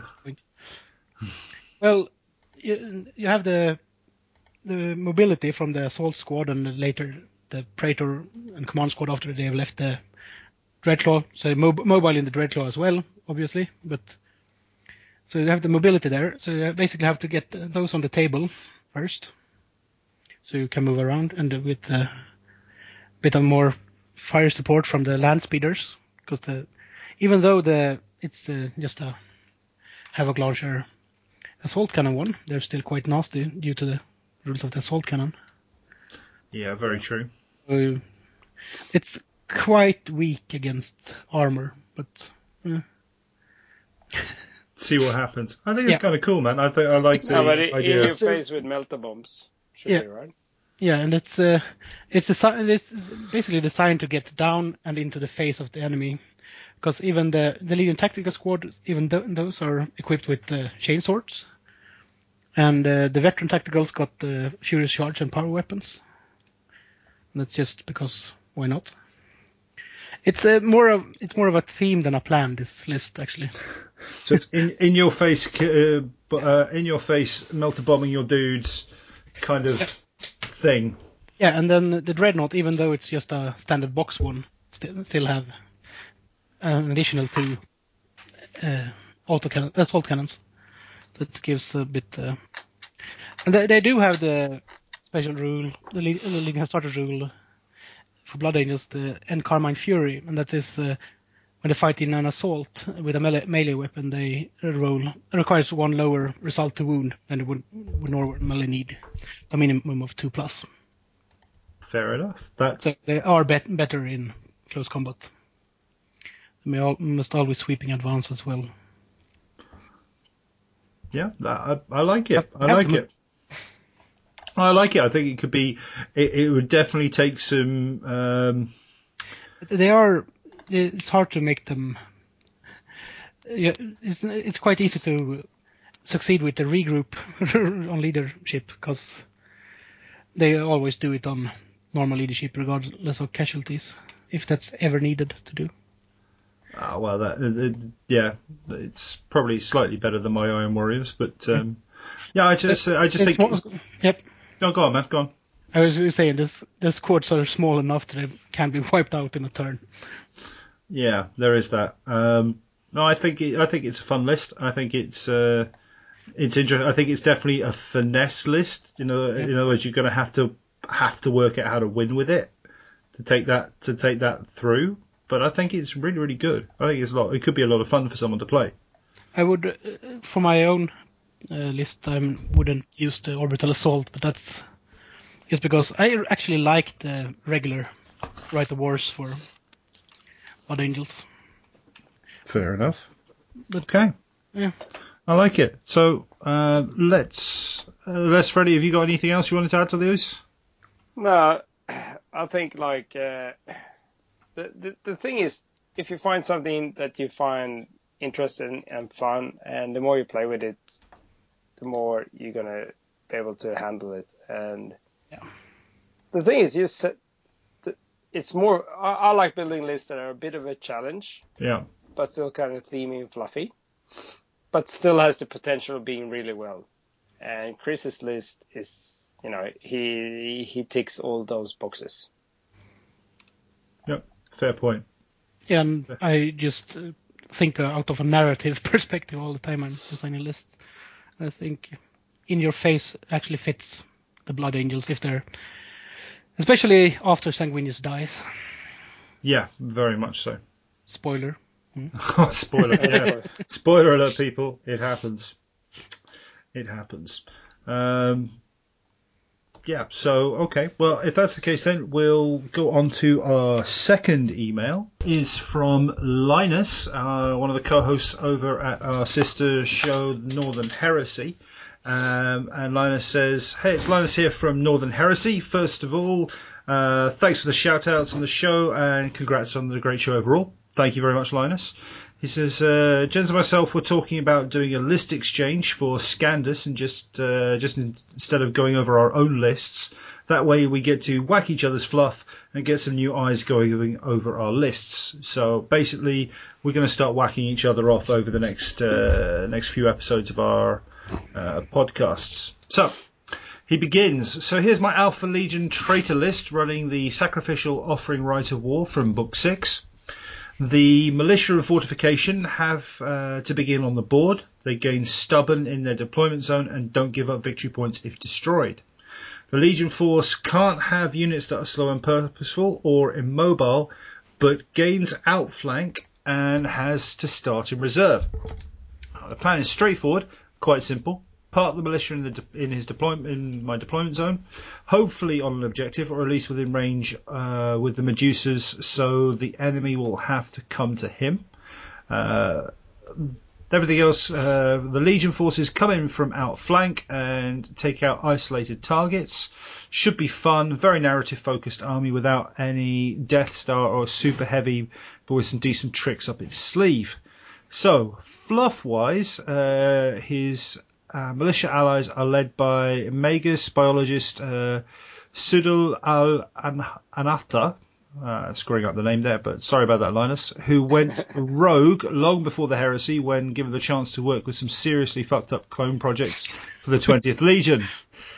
The gene-crafted and warrior elite provinces should be obvious choice since the militia are a result of those experiments, while the Grenadiers are a cloned pre-post-human recruiting base for the Legion. The Ogrins are the results of Saudless work with genetic material from the Legion itself, post-human clone monsters, as it were. That's a lot of posting. Harrow Cell itself is led by Delegatus Nemo Sarnath, the Fist of the Hydra, mastermind behind Saudless recruitment, and frankly quite tired of having to clean up after the Magos failed experiments, coming up with new reasons for losing Gene Seed to his superiors. So with a small elite force of legionaries and a full contempt of Talon, he has started to plan even more daring ambushes, where the militia are used to draw allure forces in. If the militia and their deranged creator should perish, he couldn't care less, but his overall confident schemes also hide a deranged ego with delusions of grandeur the size of the Imperial Palace itself. So this guy kind of sounds like a gigantic tool, but I love the start there. Or Alfarius. Or is it Alfarius? It could be Omegon. Everyone is Alfarius. Everyone is Alfarius. That's part of the thing. You're in the Legion now. Change your name to Alfarius. And is Alfarius? He's Alfarius. But everyone is Alfarius. Everyone's Alfarius. What did you miss? Everyone is Alfarius. So let's go through the list. We're going to start off with, it's a 3,000 point list. and it's called the Alpha Legion Harrow Cell Scandus Prime. It doesn't give a version number, which is quite good because it scares me if this is several versions down the line, because it's probably pretty well honed. So we have the HQ starting off for the militia and cults list is Magos Biolis Saulul Al-Anatta. He's a force commander with a cyber familiar, digital lasers, iron halo, melter bombs, plasma pistol, power axe. And then the Master of Worlds, he's got Gene Crafted and Warrior Elite, which we've already gone over in the fluff because he's a crazy human centipede kind of guy. Then he's got the Saddler's Chosen, the New Men, the Auxilia Ogren Brute Squad, 6 Boarding Shields, Carapace Armor, and 6 Ogren Brutes. That's going to be a wall of flesh. Troops, the Clone Talon Alpha, and that's Imperial Militia Grenadier Squad, Gas Grenades, 17 Grenadiers, Laszlocks, 2 Special Weapon Grenadiers with grenade launchers, a frag and crack, a Vexilla in there as well, and the Sergeant has melter bombs and a power weapon. And it looks like we've got an immediate clone of that, no pun intended, for Clone Talon Beta. So that's his 2 troop choices. Then we have his fast attacks. He's got the Hunter's Eye, which is Imperial Auxiliary Sentinel Scout Squadron. You're going to love this one, Chris. So they're all standard Auxiliary Sentinels, each with a Hunter-Killer missile. So that's a group of 3. Then you move on to his heavy support, which are the Twins. He's taken 2 auxiliary, or an auxiliary ordnance battery, so an artillery carriage team, so a Medusa siege gun with 4 crew, and there are 2 of those, so that's nasty. And then he's got the Fortification, which is a Firestorm Redoubt with a comms relay and 4 wall sections. So it's a pretty sizable midfield, mid-deployment layout there. And then his Legion Astartes Crusade Army list HQ is the Delegatus Namo Sarnath, Legion Centurion, and he is running a Delegatus Centurion console. And he's taking Artificer Armor, a Power Dagger, Power Fist, Refractor Field, and Volkite Serpenta. And they're taking the Sacrificial Offering as the Rite of War there. The troops, so he's got Harrow Claw Hydra, which is a Legion Tactical Squad, 14 TAC Marines with a Vexilla, and then a Combi Weapon, Melter Bombs, and a Power Dagger on the Sergeant. And that's going to be duplicated for Harrow Claw Dagon, and the same loadout. And then Harrow Claw Kraken is a tactical support squad, so it's 9 Space Marines with plasma guns, and the Legion Sergeant has melter bombs and power dagger. Deep breath. We're then moving on to his elite choice, which is a Contemptor Talon Leviathan, and this is a Contemptor Talon with a Contemptor Dreadnought with close combat weapon with inbuilt twin link bolter, extra armor, and 2 graviton guns. That's Tiamat. And then you've got Murdoch, which is Legion Contemptor with extra armor, graviton gun, multi-melter, and then Ishtar, which is a Contemptor Mortis with 2 Carries pattern assault cannons. And that wraps up his 3,000 point list for the Burning of Scandus Prime. So, deep breath. What do you guys think about that list? Okay, don't all talk at once here. Chris, do you want to take a lead?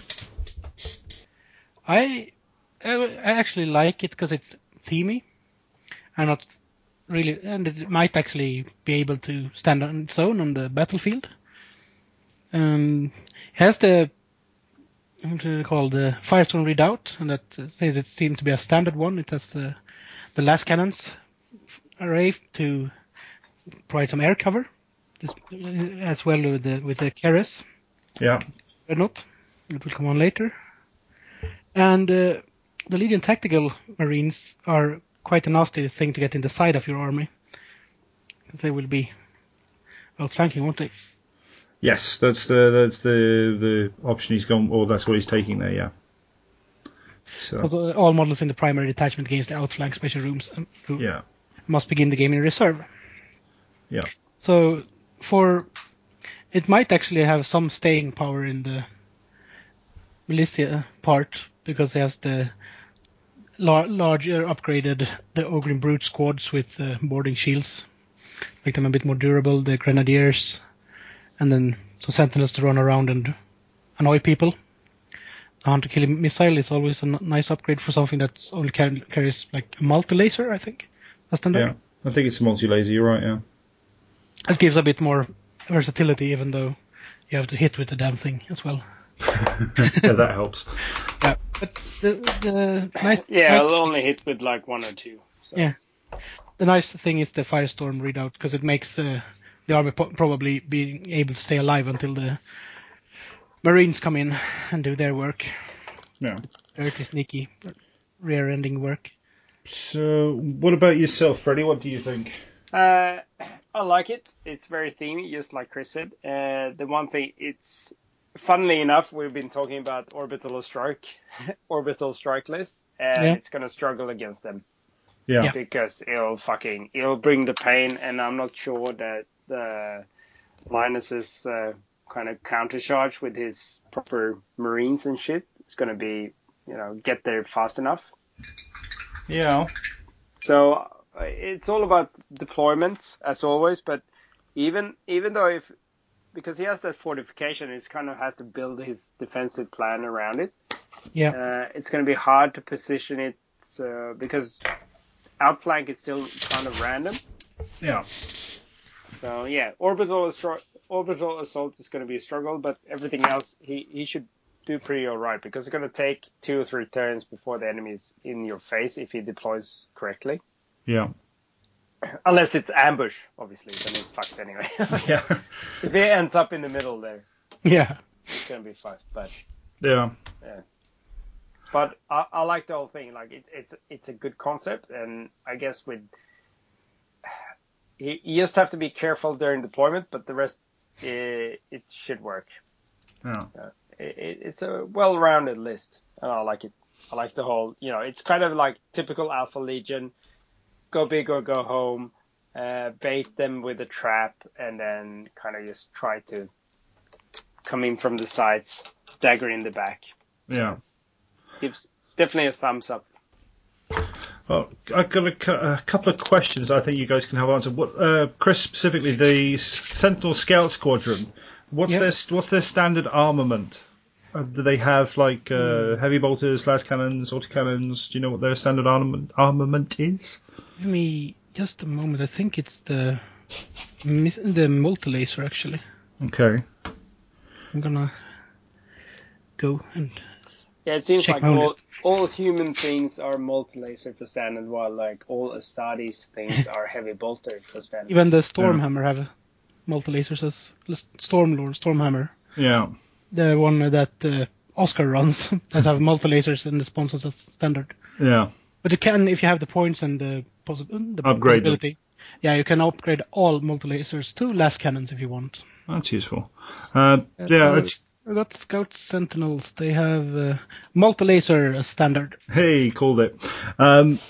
Because the one thing that I'm thinking his initial bait list might struggle with is even with the twins there, the Medusas out there, I think they're going to struggle with long-range shooting armies. So, let's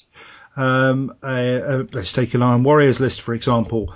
If they've got a couple of Legion Medusas in there and maybe some quad mortars, they're going to lay down a lot of templates on a small area, potentially. Which even with any sort of bonus saves from the Ridout and stuff like that, is going to cause a lot of hurt, especially if you put in like Phosphex or something. So creeping death could be really painful in that. And the only other thing is with outflank. I mean, I get that you get to choose where on a board edge you come in if you're outflanking, but I would just be a little concerned against sort of fast armies. If these squads are not running any sort of transport, they're just going to walk on 6 inches. and then move forward, then there's the possibility that they could get hung out to dry again by template fire and by a rapidly manoeuvring force. And this comes purely from experience of fighting against Eldar way too much in 40k, of positioning your army in one place and sort of making a push forward, and then the opposition just buggering off to the other side of the board. I can say it's the exact same thing in Battlefleet Gothic, Yeah. facing Eldar. So that's my only concern. That and the tactical squads for the legions don't seem to have artificer armor on their sergeants. Don't know if that's an oversight, if it's not been copied over on the list or anything along those lines. But it's usually a good idea to have that as a setup, so you've got that little extra tanking option as well. And that's just my sort of 2 cents worth from having actually seen stuff done online. But I like the idea, like Freddie said, I love the idea of the bait and the baited hook and the sort of hammer punch coming in after it, very much. And I think the Ogryn squad is just going to really hurt if it gets in somebody's face quickly enough, or gets bogged into something somewhere. I had what do you want to say, Freddie? Well, the Ogryn squad is basically the thing that he will use. He needs to use very efficiently to kind of tie down the biggest hitters for the deep strike units. Yeah. So I think it's a good. Without them, he would have, at least with them, he has a gaming chance against the orbital assault. So. Well, that's good to know. So overall, we've sort of personally, I've got an idea about his sort of game plan and what he can do with it. What do you guys think about the fluff aspect? I have just one note. Sorry, Chris. Yeah. I was thinking about the Sentinels. Yeah. If he drops the hunter-killer missiles and finds a mysterious 15 points in the rest of the list to cut, he could have last cannons on them and have them just, at least be a threat to something. Well, three last cannons is a threat to vehicles, especially if they're moved around into side arcs and things like that. I was thinking that looking at the other parts of the list, because he only have the grenade launchers on the Grenadiers, and he's got 2 Medusas in there. Don't forget that. I know that, but still, the ordnance batteries are immobile, right? I believe so. Yeah, so the Sentinels could run out on the flank, or at least maybe move where they're needed the most. So sort of something to get in the side arc of things that may or may not have flare shields, for example. Yeah. It's just if he can find 15 points, it's not always possible, but it might be a bit of a extra tank hunting. That's a cool thought. Because the Contemptor, he has to have the only thing he has is the multi-melt on that one. Yeah. Again, the only thing I would point out on that is I don't know if it's the format that you sent it over to us in Linus, but I'm just questioning the more, like Chris has sort of talked about the dreadnoughts. It's sort of laying out a Talon as the 3 dreadnoughts together, but I don't think the Contemptor is part of the Contemptor Mortis is part of a Contemptor Talon with the other 2 dreadnoughts. So I think he's got 2 Contemptor dreadnoughts and then 1 Contemptor Mortis separately. That's my guess. It's a separate. The Mortis, the specialist Mortis one at least. Yeah, very true. So what do you guys think about the fluff? The army fits the fluff very well. Yeah. No, it's like I said, it's very Alpha Legionist. Like, here you go, guys. You be the bait. Yeah. And then suddenly they come and go for the glory, all or nothing. Yeah. It's actually both Alpha Legion-y and Iron Handy.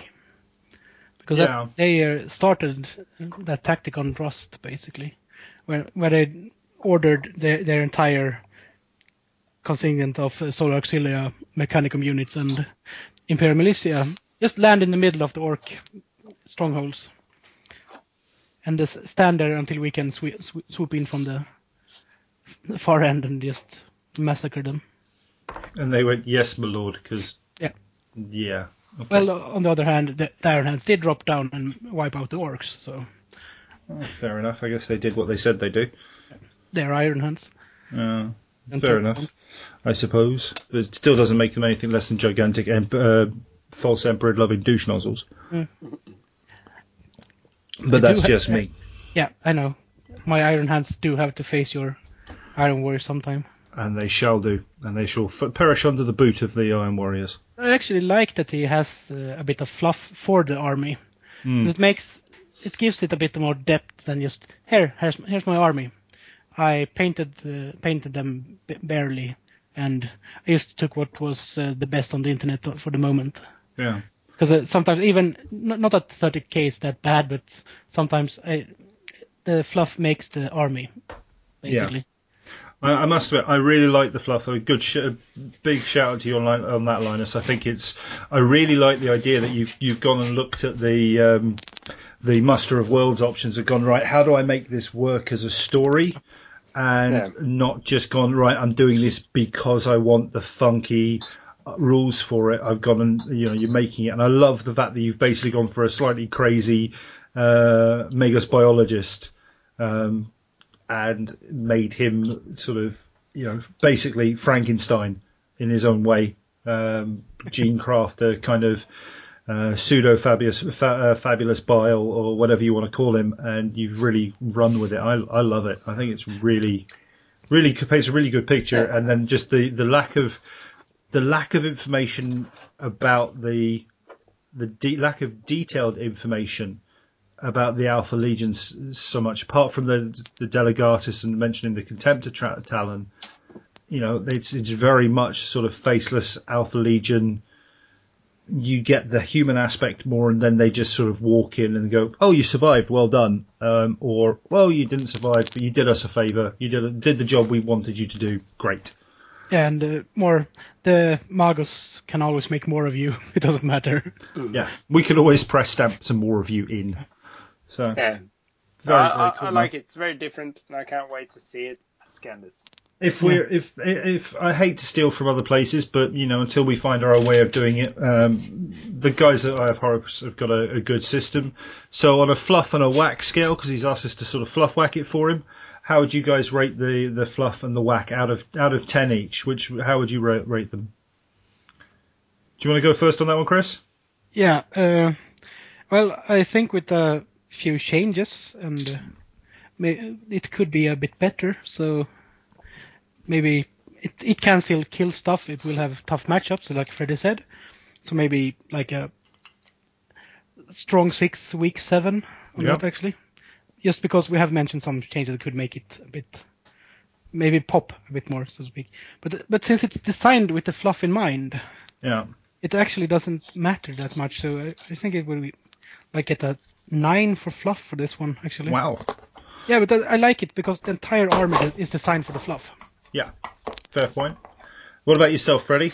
Well, I reckon 6 for whack and 8 for fluff. Yeah. Because 6, it's kind of a little bit rock paper scissors there. It's like heavy armor, orbital assault, gonna struggle against kind of stock standard marine list. The ones that just bought the Battle Camp box and kind of throw in a little bit bobs and bits. Mm-hmm. He's going to do pretty well against, but it's going to require a lot of practice. If he gets a lot of practice games in, he's going to do heaps of good. But he doesn't really have a good counter against, let's say, world leaders with Angron, orbital assault. My favorite list, the one I have. Yeah. Or even the Iron Warrior list we talked about dropping down because they'll. Mm-hmm. All the Iron Warriors have breakers, so that bunker is going to be fucked. Yeah. So obviously it's the whole rock paper scissors, but the fluff behind it is fucking awesome. So definitely an 8. Yep. I'm gonna go with the 8 for the fluff because I think it's awesome. I think it with any fluff to be sort of a 9 or a 10. There'd have to be sort of no questions on the list, on the playability of the list, and it would have to just paint an amazing picture. But it's definitely up there. It's definitely an 8 on the fluff. And again, just going through some of the things that sort of picked at, sort of a 6.5 going on to, let's say, a still 6.5 for whack. It's very fluffy. It very much fits the fluff. But things like making sure the sergeants have got artificer armor, having a look at the options of maybe, like you say, Chris, kitting out the sentinels with some las cannons to give you a bit, maybe more of a punchy unit, mobile punchy unit to get into the side arc of some armor. That sort of stuff could be quite useful. And I mean, again, for me, the only thing is I look at things like tactical squads and stuff as either you're going out there and you're going to foot slog them, which is what he's doing, or you need to put a second skin around them. So you need to put them in some sort of transport. And I'm thinking maybe that's something you might want to have a look at, buddy, with one of the squads, quite possibly the Legion Tactical Support Squad, because foot slogging 9 plasma guns, they're going to take a lot of fire as soon as they show up. They're going to get targeted the next turn. So and a bog standard Rhino is what, 35 points? Yeah. Well, 3,000 points. You'll end up facing the odd Typhon or Medusas. Yeah. So it's going to help. An extra skill around a unit like that will help, I think. But it's just looking where you can find the points and if that's something you want to do. But other than that, I think very good list, man. Thanks for kicking this off as well. Thanks to the guys at Northern Heresy for suggesting this idea and doing the sort of fluff whack back and forth over the next few episodes so that we can sort of give our lists for Scandalous a bit of a warm-up and get ready. Yeah, and I could just say that I have replied to their list challenge with a list of my own. So we'll see what they think. Yeah, which basically means that, Freddie, you and I have got to start writing some fluff for our lists. Oh, God damn it. I know, right? We've got to do some work here, but thankfully Chris was already prepared. Yeah. So with that, thank you very much, gents, for the emails. And if we will get more in, we hope. We're going to have a look at you going through them each week and doing a sort of a quick mailbag if possible, or seeing if we can build on them. So again, our email is the varangianheresy@gmail.com. Shout us out if you've got any comments about the lists we've talked about today. If you've got any thoughts on what or how Linus could improve his list, or if you think Mike could do anything more with his Ultramarines, for example, drop us an email and we'll give that feedback a shout out on the air as well. So right now we're going to roll into some more music, and then we're going to come back with our wrap up. So we shall see you guys on the other side of this kick-ass tune.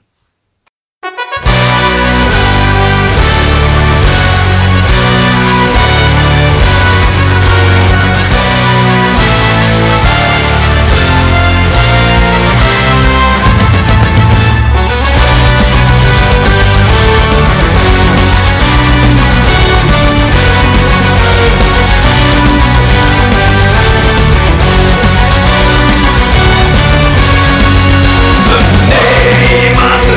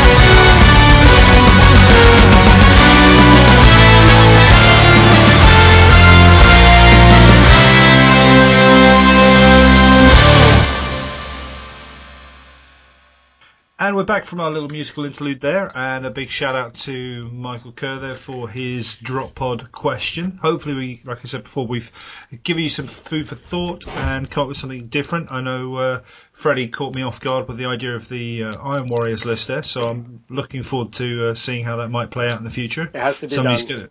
It has to be done. If somebody comes up with it, drop us an email and let us know how it plays out, because I'd be really interested to see that.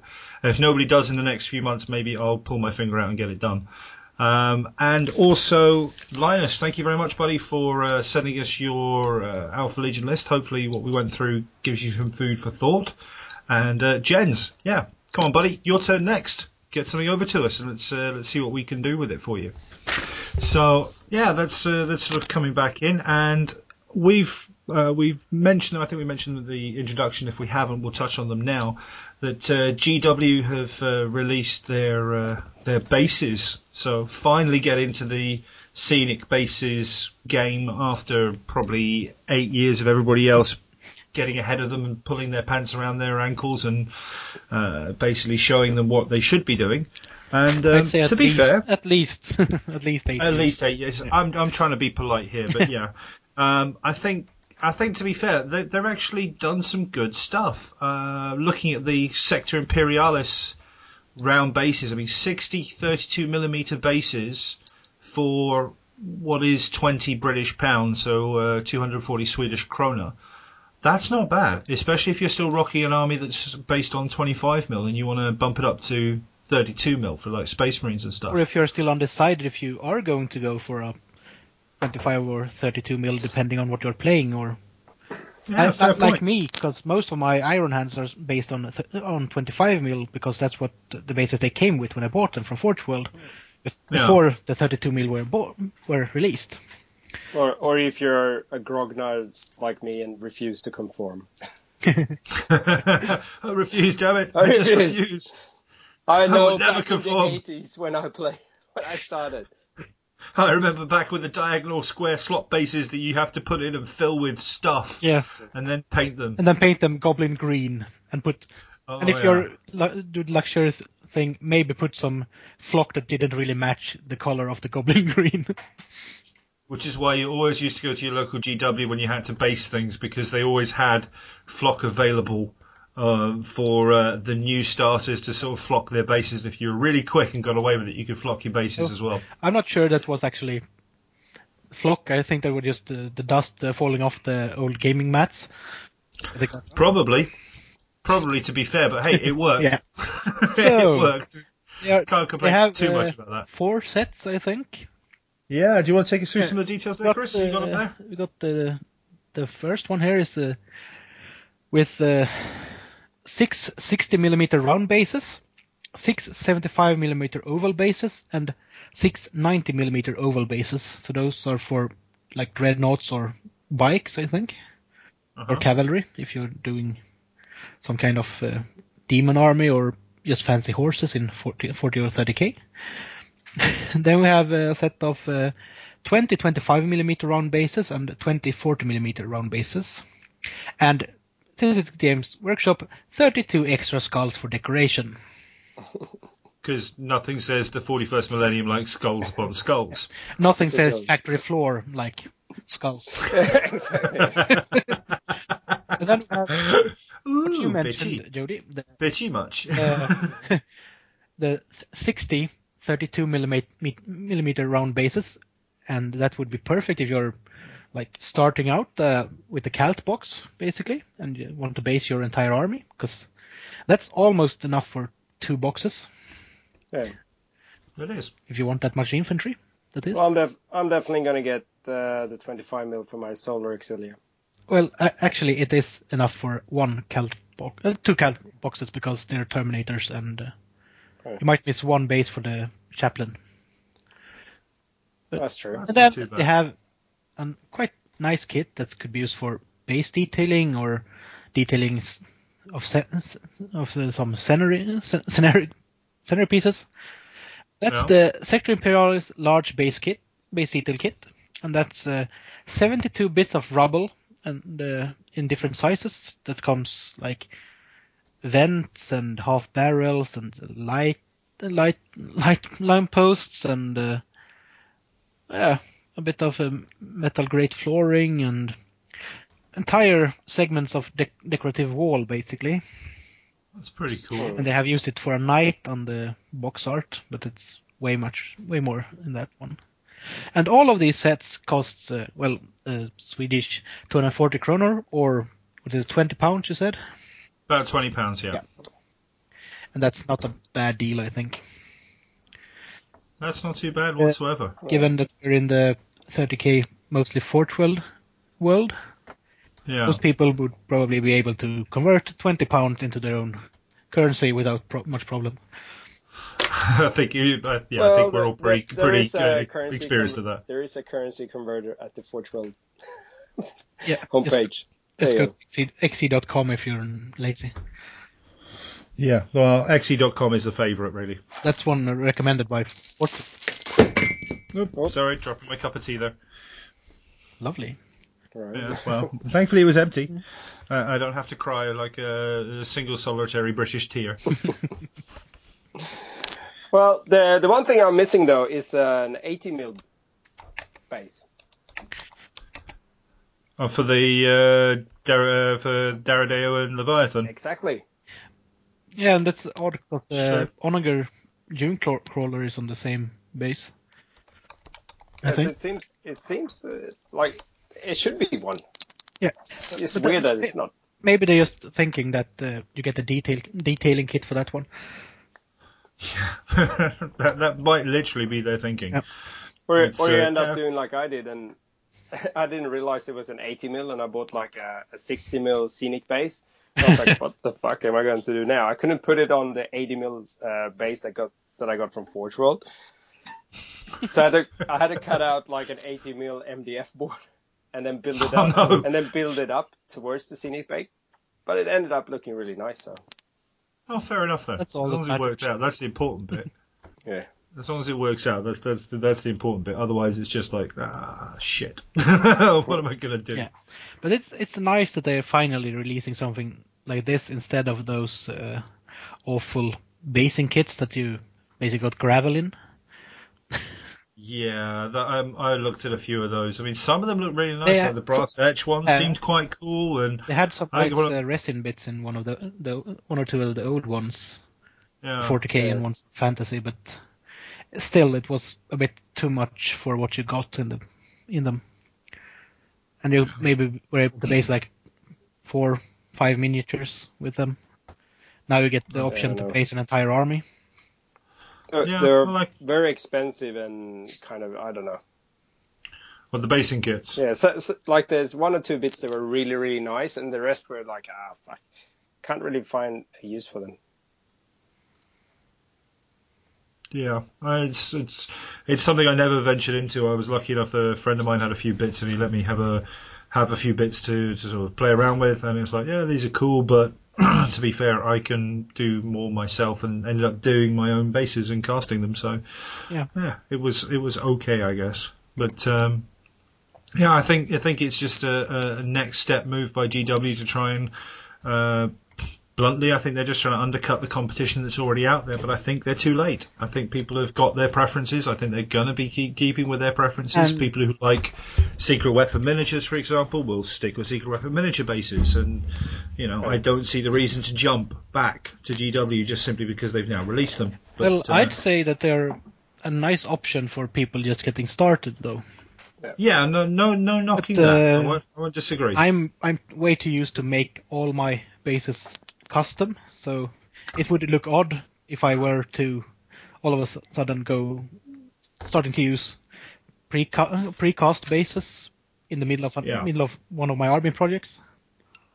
Yeah, I get you. I get you on that one. And actually, to be fair, that segues kind of nicely into something that I wanted to mention, and that was although we've just done the last segment, we've done a couple of emails from listeners and from our sister podcast. We did receive a message, a very nice email from a gentleman called Rickard Svensson, and he's asked us a question about modelling on our tabletop, basically scrounging that perfect piece of, he's put garbage, something about modelling. Now, we've had a chat about this, and first of all, Rickard, thank you for the email. It's very awesome, great topic, it got us really thinking. Most important thing, though, it got us thinking about this and realising that it's not a quick answer. So we're actually going to take this away, and we're going to try and do an episode based around it, which I think would be much, much better for everyone, because there's a lot of cool things we can talk about. We're all very much big fans of building stuff and repurposing things and finding things here and there. So I think it'd be much, much better if we really turn this into an episode itself. Yeah. Because not just because we love our miniatures and we love our Portugal stuff, but like the terrain, it actually plays such a massive part of the game, and like all the custom builds and all the special little bits and knobs and whistles that we do, it's like it's an entire episode just talk about how do you make your scratch build terrain and stuff. Yeah. Yeah, definitely. So it's a big shout out to you, Rickard, for the question, and we are going to actually really tackle it properly and really sort of chat through about it and make an episode out of it, so we do it justice rather than just giving it the top surface, because it's something we've all got a love for. So we want to do that right. And I can promote my beer bottle or beer can, freaking what they call like the cisterns or factory tray. Yeah. The storage tanks, basically, the large ones. The beer can storage tanks. He actually mentioned those in the email because he saw them. I think it was with Lincoln, right? Yep. Yeah, he mentioned he was at Lincoln. But he was a lurker because he felt like he was as the Australians put it, a closer, because he didn't have a fully painted army. He's 30k curious though, so that's all good. Yeah, he's working on it. There will be, armies to lend at Scandus, so there's no reason not to join. At least it's possible to maybe work up a Solmataris list and then work it, and then maybe borrow a list if he doesn't have time to build a full 3,000 point list. That's true. Oh well. But now we're getting ahead of ourselves. Yep. Yep, so let's not get too far ahead of ourselves. But yes, Rickard, thank you very much, buddy. Appreciate it. We'll we'll have some fun with it on a future episode, because we really want to do it some justice. So a nice little segue there, Chris. Appreciate that. Yep. So yeah, we've sort of chatted about a couple of things. So let's sort of move on a bit further into our normal wrap up. We're going to touch base on the charities.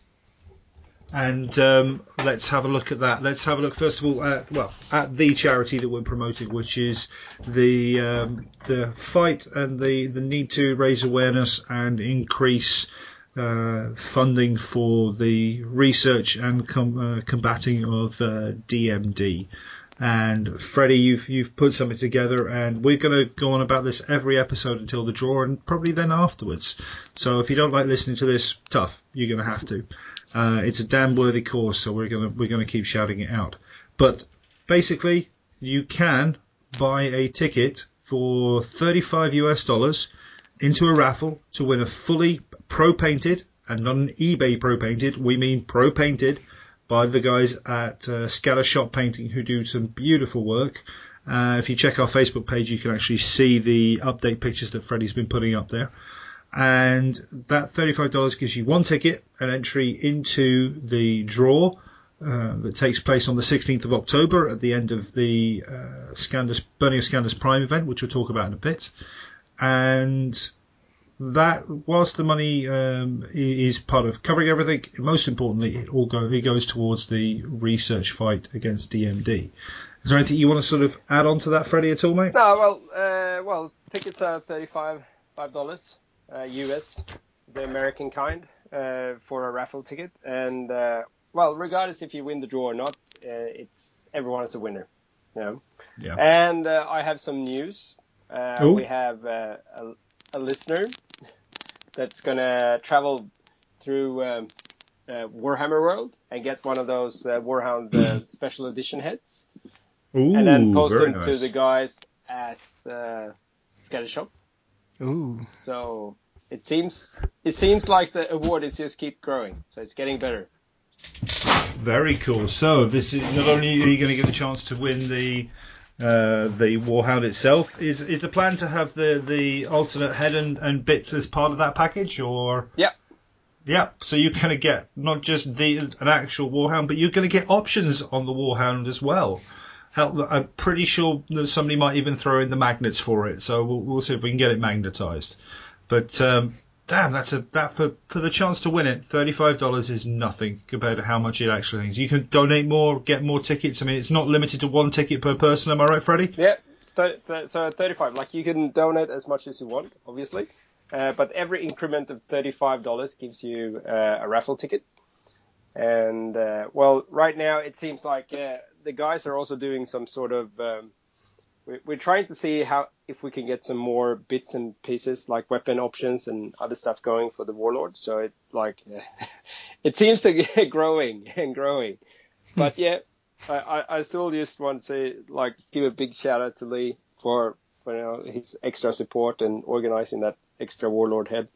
So yeah, so you don't even have to go and get a ticket to go to Warhammer World to get the actual head, because it will be included. There you go. That is awesome work there. Yeah. So that's the raffle, and it's sticky, posted, pinned, whatever Facebook calls it these days, to the top of our Facebook page, and that's you can find us at the Varangian Heresy Podcast on Facebook, and you can see the information there. There's a link to Freddie's story in there, what's going on, and his reasons behind it. Take a minute, have a read of it. Like I said last time, pause the podcast now. Go find the link, click on it, read it, buy yourself a ticket, and come back. Yeah, and hopefully after you win the Warlord Triton, you go out and buy a baby Bjorn, and then carry it around with you all the time, everywhere. Never leave it in your sight. Go to bed just with for it. Just for the people who don't understand what a baby Bjorn is, we'll link one on the Facebook page just so you get an idea of why we do it. Chris, I'm charging you with that because I think that needs to be done. Or we could just get a pram for it. Yeah, and then when people come up and can I see the cute baby? And then they look under the blanket and there's a Warlord Titan. You want those old school sort of big wheeled metal framed, tuck it into bed at night with a blanket with either the Eye of Horus or the Aquila on there or whatever, and just make sure it's nice and warm before you go to bed, and Yeah, and if you always want an excuse to build like a Mechanicum crib, here's your perfect reason. Just get like some some iron out and some rivets and some random skulls. For those of you steampunk crazy people out there, this is where you get to go wild. Or for that reason, if you want a huge terrain piece, to link back to the previous topic, there are always the option to build a Titan Bulklander from the Mechanicum fleets, because they are actually landing them standing, so they can just walk right out of the Bulklander. So if you find a Morris Mini second hand, I was going to say VW Beetle, but Morris Mini works as well, actually. It looks more like a Bulklander. Yeah, fair point. It's perfect. See. Yeah, but then the only thing, the one thing about the Warlord Titan, and come on, let's be fair, at some point somebody at Forge World's going to go, I think it's a good idea we release an Imperator Titan. It's going to happen. There might just be an option of, or talk on when rather than if. Yeah, I think it's more of a case of when. Enough. Well, what I was going to say is they really need to get Warhound's Ursus Claw options. Yeah, fuck yeah. And get us, and someone please release a Lucius pattern. If it's Games Workshop in plastic or a Forge World in resin, I don't care. I want a Lucius pattern to go with my Mars pattern. Oh, you just want a nice little war family. I want 2 Warhounds in my army. Yes. yes, you do. We've already had our sister podcast all about that, about having a knight in a Warhound. So let's see how much Gorgonzola they claim you have there if you have 2. It's a healthy, need. Yeah, and it's a legit desire. I mean, I don't think some people they want to play for their favourite football team. They want to do whatever ball game it is. But at the end of the day, Chris, I think it's totally healthy. You want to have 2 Warhound Titans. And if you're gonna go with it the fluff way, You should have 3. Yes. They are actually at least in a hunting pack of 2 Warhounds, because they are not that powerful on their own versus other Titans, because that's actually what they're hunting. Which is why you need Ursus Claws, because that is just awesome, and it totally fits. It's like the Eldar Scout Titans, because they are also usually deployed in pairs, because the pilots are twins usually, so they have a special bond. Ah. Dropping a fluff bomb there. Yeah. Well done. Okay, so yeah. Anyway, we get slightly off back track. To it's all heresy talk, so it's all good. Back to the back towards our wrap up. So yeah, you can see everything on our Facebook page, and like I said, we'll have some more details up there as it progresses with the Warlord Titan. So we're going to move on to events.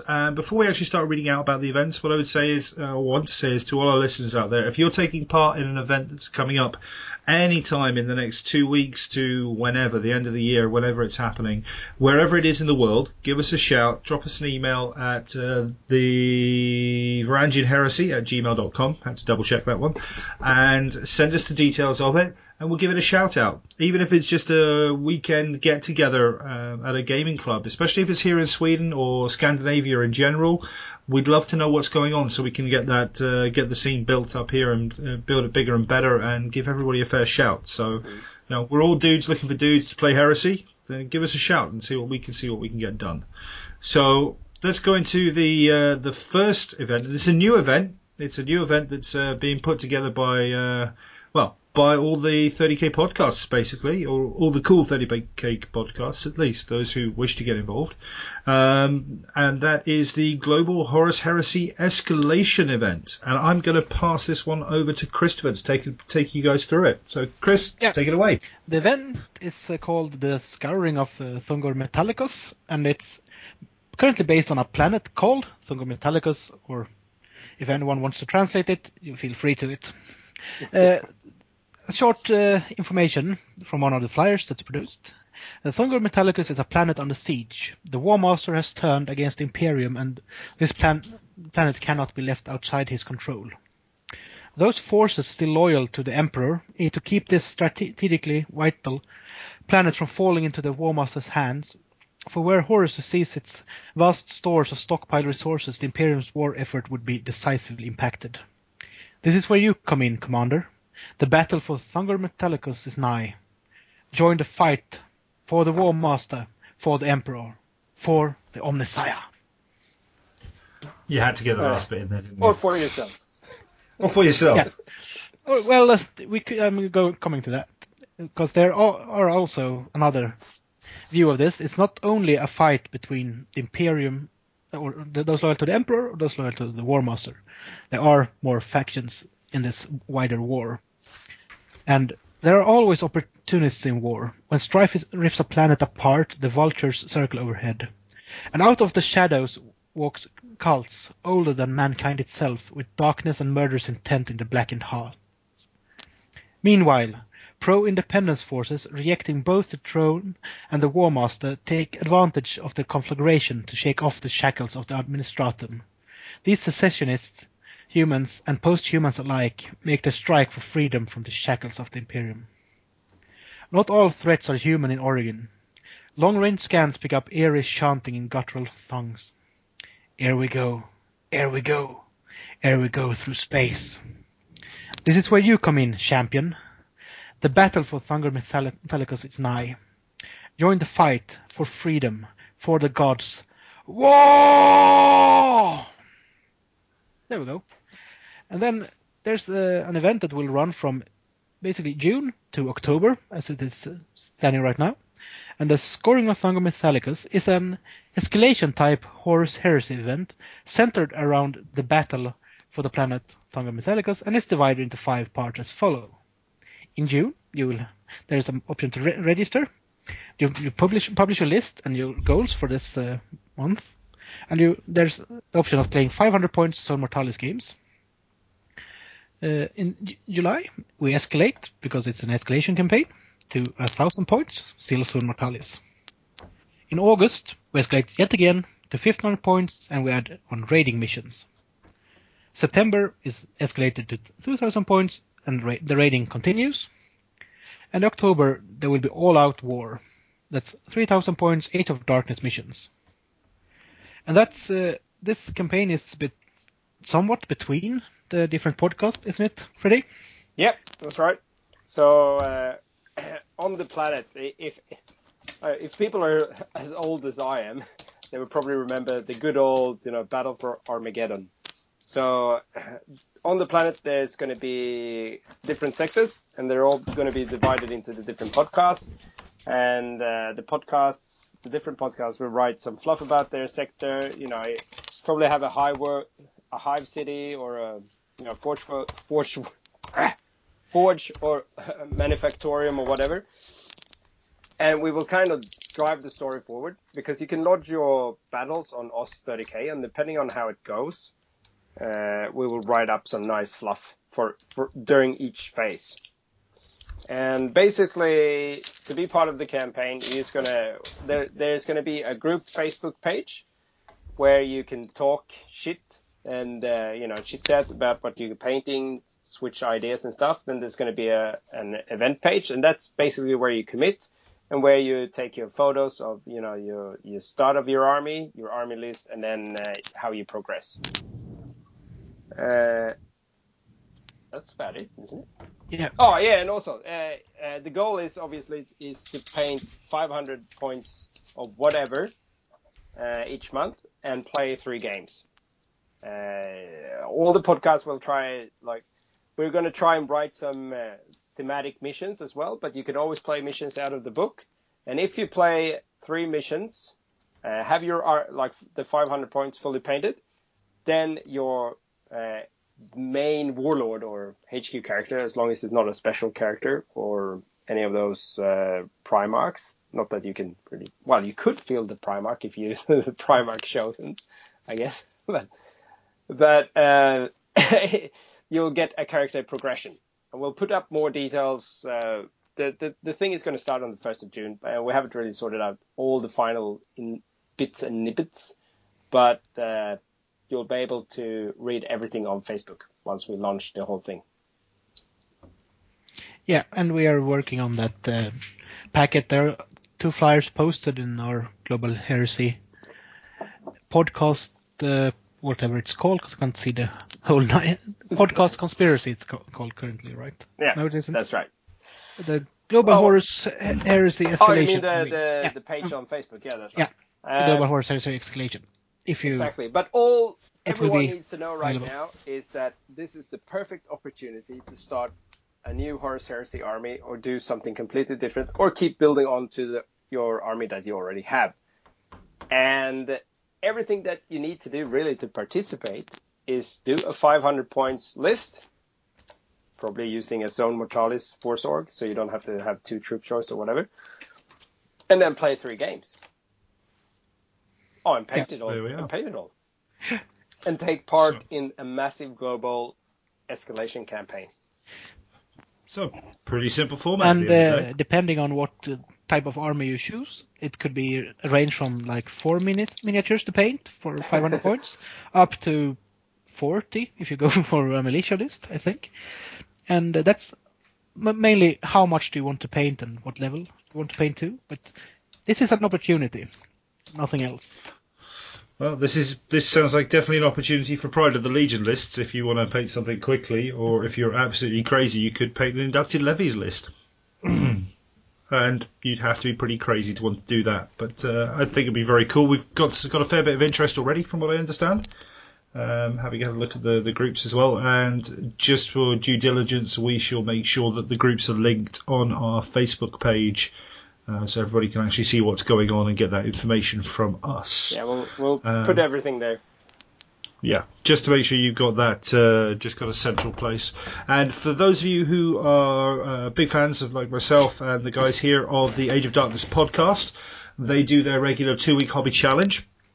You can connect. I'm sure you can connect that with this as well, because they'll be one of the podcasts actually taking part in it. So they will be looking for people to fight battles over their area as much as anything else. So yeah, take that as part of their 2-week hobby challenge. Don't miss out on the opportunity to get some models painted, which is but at the end of the day what we're all about here, getting stuff done.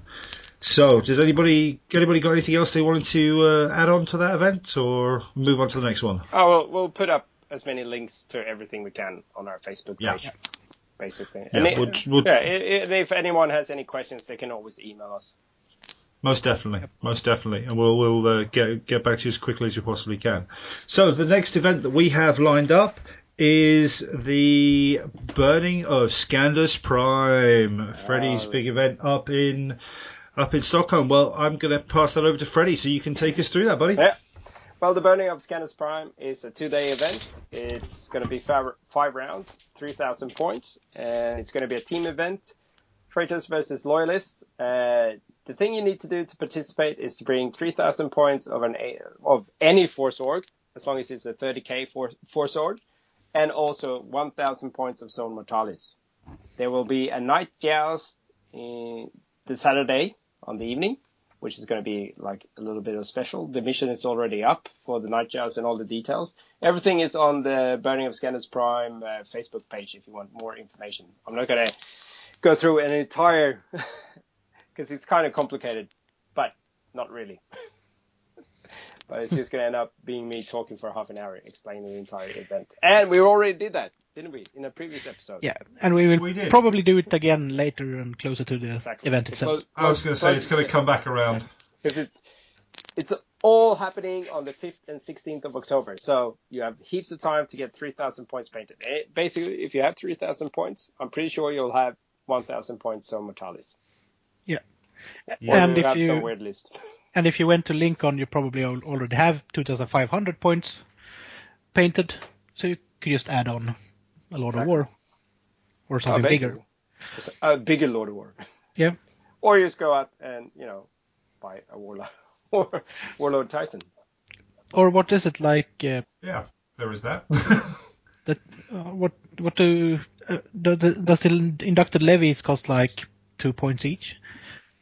Yeah, it's like something ridiculous, like 60 points for 50 models or something crazy like that. I can't remember the details, but yeah, if you really want to escalate your army, that is a way to do it. 400 inducted levies.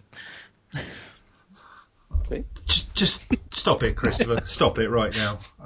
Well, and if Chris actually approaches you to buy these models, now he's trying to pimp them out. Take a second to think about it and back away. That's I never do that. I always say yes. And considering you actually would have to paint 400 miniatures for an event. They could be ninjas. They could just all be painted in black. Yeah. A ninja would. No, they really couldn't. And a ninja would never wear black. In that case, that's true. Black the shades of grey. grey. Shibuki Theater. Oh dear. Right. Okay. Let's not get. Let's not go into that. But let's go into the box dread challenge. Let's talk about that. And I actually have our little flyer up this time, so we can read it. Because this flyer is also up on the page, and it got the information needed for the event. And that's the Scandus Dreadnought challenge for the box dread. And do you have the image of the humble Mr. No-Knee's box dreadnought as something feeble and ugly? Well, here's your chance to join a challenge aimed to make the box dread cool. The Varangian Heresy podcast invites and challenges every attendee of the Burning of Scandus Prime event in October to convert, build and paint a box dreadnought of their choice and participate in the box dreadnought challenge. How to enter? Build and paint a box dreadnought fitting for Legion era force, Legion or Black Shield, Loyalist or Traitor is builder's choice. The goal of the challenge is to create a fluffy themed dreadnought, and you should bring in the dreadnought to Scandus in October. The terms and conditions: only Games Workshop Plastic Knights and the Forge World Mark IV Ironclad are. Hang on. Knights? Don't you mean box dreadnoughts? I misread kit to knight. Okay, just being sure. I've been revising for exams all day, so I'm a bit tired. That's your excuse, right? I'm always having an excuse. He also has a night fetish. Yeah. Yeah.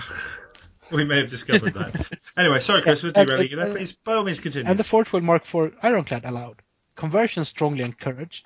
Actually, it's not only strongly encouraged. That's the whole. That's the main point of the challenge. Please convert it. Just don't bring the stock dread, and don't buy one of the Chapters - Legion specific ones from Forge World, because that you could do it. You could paint it really nicely, but we'd rather see you convert one out of your own ability. And the Dreadnought must be legal within the rules of the Legion Dreadnought unit entry in the Red Book, the Red Book is the latest one, and there will be a new Red Book before the event, probably. Still, it must be a legal Dreadnought, so you can't put weapons that you can't really have on it, just to make it cool. That must represent what it can carry. So no twin-link turbo lasers? Yeah. Okay, fair point. Because that would be quite silly, because it would just tip forward. You never know. They could bloody hell. They managed to connect a Dreadnought up to what is it? The Dark Angels. Shadow Sword, right?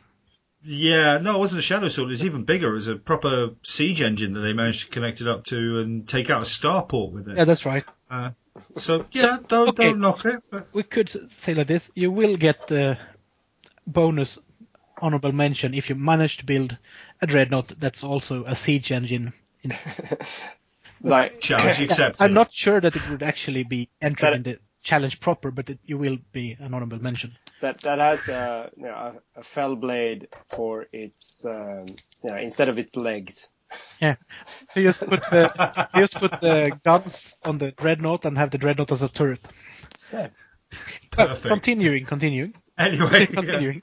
Before it gets crazy, right? Yeah, let's continue. There's a requirement of minimum of 2 photos required, that you have to send one at the beginning to actually prove that you're making this one, basically. We will actually believe you, but it's just for formal reasons. Makes it less likely that someone, if they were inclined to bring to have some pro converted box threads lying around for Horus Heresy. Yeah. You never know.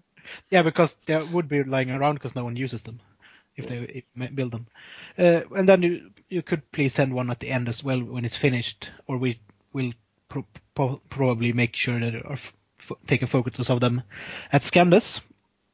And no Contemptor Dreadnought parts are allowed, and that's because Contemptor Dreadnought have way better legs, especially if you buy the Forge World ones that you can pose. So I mean, they have knee joints for a start. The box Dreadnought have knee joints; they're just fused. But if you look at the back of a box Dreadnought's legs, it has knee joints. So it's technically has knees, but doesn't. You can't just use them.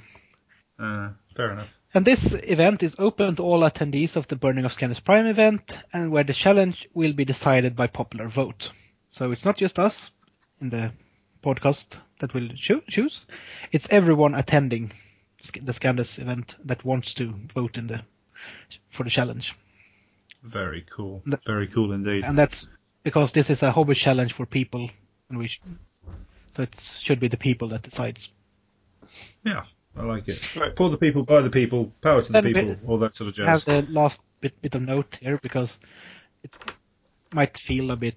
I want to participate in this challenge as well, but I live in Australia or the US or Antarctica, wherever you live. We have the little out of competition entrance. They're not eligible for prize support, but they can still get honorable mentions in the challenge. And then anyone that's not attending can feel free to send in photographs of your own converted box threads to the Varangian Heresy at gmail.com. I'll send them a prize. Yeah. Oh, you're a generous guy, Freddie. We love you for that. We'll send you Freddie. Okay. Or he might send you his throne. You never know. No, you never know. There might be a gold-plated dildo for where win does the best box thread. Yeah. He'll send you a new box thread kit. Yeah, you did so good with the first one. Here's the second one. That vibrates. Yeah. I was actually thinking something worse. The one from the Blackreach kit. The Blackreach one. Oh god, that's the worse, one yeah. I'm using. I know. My conversion. There's nothing wrong with it. Yeah, but you are converting it. That's the big thing. Well, not You're really. trying to make it look better. It's really hard though, because it's all like in one piece. Or Yeah. in two pieces. It's basically two pieces that snaps together. Isn't it like Yep. a front and a back? Yeah. Yeah. But what I've done is I've slowly bent one leg so he stands kind of up, and then I've swapped the arms on him. Fair enough. Sounds very cool. We look That forward to just seeing it. shows that you can even try to convert the worst boxed Dreadnought there is. And I think that Dreadnought is one of the reasons why people frown so much on the boxed Dreadnought. Even though they do have one of the coolest options there, as far as the weapons are concerned, with the old Flamestorm cannon. So you know what's on mine then. Yeah, that's the You might, to be fair, that might be on everybody's. note. Freddy's got the Flamestorm cannon because he's cool. The box Dread from the Blackreach box actually had the multi-melta, Yeah, and that looked awful. yeah, very, very And true. Yeah. if anyone wants to convert their box thread with using a multi-melta, just hit me up. I might have one spare. Fair point. Okay, so that's Scandus all wrapped up there, and that's the 15th and 16th of October. Yep. And that's happening up in the north of Sweden. Again, all the details are on North our of Facebook Sweden, page. Stockholm, Well, mate. yeah, Just because That's north of Sweden. just Look, I because live you in the live south in of Sweden. freaking Denmark. That's the thing about Sweden. Everything is basically north of in Sweden. Yeah, everything is north of wherever I am anyway, so that's all that counts as far as I'm concerned, so shush. And then we've got one more event, which was initially promoted last episode by our friend Eric. And Chris, you've been talking today, and you got some more details for us. Yeah, and more details is quite a stretch, but there will be a 30k event at BSK, or Borås Spelkonvent, during the All Hallows Eve weekend, Allhelgona-helgen. And that's the 4th to 6th of November. That's the whole convention. The game will be on the Saturday, the 5th of November. And that's all the info they have hammered out. They have confirmed that there will be an event on November 5th in Borås, outside of Gothenburg. And they are working on a packet, and that will be, I think he said that the information will be available during this week to come, or the week after that. So that's starting Monday, June or May 30th, the count for that one. So after that we might see some information. Very, very cool. So that's nice to see steps are being taken, and that Eric's initial work is taking him forward, and he's managed to get something done up there. I think he mentioned that he had that he's working with the guys that sorted the event for GothCon earlier this year as well. Yeah, he mentioned something about that. I think that's the guys he's working with, which is very cool. Nice to see that the community is supporting itself in different ways and getting things going. Yeah. So very, very cool there. So those are currently the events that we have listed that we can shout you guys out and let you know about. But again, like I said, I'll touch on it again. If you've got an event happening, especially in Scandinavia, but anywhere around the world, hit us up at the varangianheresy@gmail.com with the details. We will shout it out all the way up until the episode prior to the event, just to build the hype and let everybody know what's going on. So please drop us an email with those details. For and we can shout it. reason, you could also send a message on our Facebook page or via Twitter if you want to. This is true, but at least email is easier to organise, if nothing else. That's true. So that's that. And before we go into talking about the next episode, I just want to give a shout out to the podcasts around the world that we listen to. And personally, a big fan of the Eye of Horus, the boys over in Australia, Tim and Michael. And then there's JP and Mark, the Age of Darkness podcast, all out of Canadian land, or one of our colonies. Speaking as a Brit, that is. And then we've got the Forgotten Legion 30k guys all the way down in Texas. Shout out to Chris, Sean and the guys down there. There's the guys over at Seize the Initiative, and of course our friends at Northern Heresy. I don't know, am I forgetting anybody else, guys? Is there anything else that you guys are listening to that I'm not? I have to think now. Jesus, I used to have a list. Actually, you know what we should do? This is homework for next time. We should write down a list. Because Yeah. God damn it, homework? my podcast, my pod listening thing for 30k is like overflown. I always have to delete stuff because it keeps complaining my iPhone is full. So Actually, two more I thought of very quickly. The Loaded Dice. Yep, there we go. They do some really good stuff. Characters. Independent characters and Well, the Overlords. I was thinking of mentioning them as well because they have been on a bit of a 30k high in past episodes. Yeah, they had some friends over from America, if I remember rightly. I'm part way through their episode at the moment. So. Amongst others, people from the independent characters and people. Aha, perfect. I think they went to Warhammer World together. Something like that. Wouldn't surprise me. It's basically, if you come over to the UK, you kind of want to do that pilgrimage, don't you, really? Yeah. While you're there, basically. Well, it's a plan for me at some point again. Go over, visit family, and go up to Warhammer World and spend money I don't have, which is always a good thing. And then, well, you know, Kenny he kind of mentions 30k once in a while. Yeah, he plays Death Guard. Plus, yeah, he plays Death Guard, and his podcast does cover heaps of gaming systems, but you know he always comes back, and as soon as there's some Horus Heresy news, he always covers it. So we should probably give him a shout out for the Combat Phase podcast. Yep, definitely Combat Phase podcast. And then we have another podcast that's basically only about making the fluff work for games. Yep. They are 40k based, but still they are trying to make like the books come to life or the fluff come to life on the battlefield, and that's the Master of the Forge podcast with Nice. a Norwegian guy and an American guy. Because I'm too tired to remember names, I'm sorry for that, but I enjoy listening to the making up scenarios for fluff. Ooh, I have to check that out. And their reasoning for it. I've literally just signed up, and I'm now downloading their last 3 episodes. They do have a quite talkative focus, and they're only talking about mainly talking about what they're doing. But that's not a bad thing if you want to listen to inspiration for making your own scenarios, basically. Never a bad thing. And never a bad all thing. the reasoning around it. Yeah. So I think that gives everybody who's, if they found us and just getting into the heresy, or they've heard something, they've sort of stuck with maybe 1 or 2 podcasts and now they want to branch out, it gives you a fair list to actually go and have a look at. And I think we'll just move on to, before we finally wrap everything up, move on to a quick preview of next week's episode, where we have a guest coming into the house, a good buddy of ours. JP is coming over he's going to be on the line from Canada land and joining us for a discussion on the Iron Warriors. So he'll be joining us for as much of the podcast as we can have him.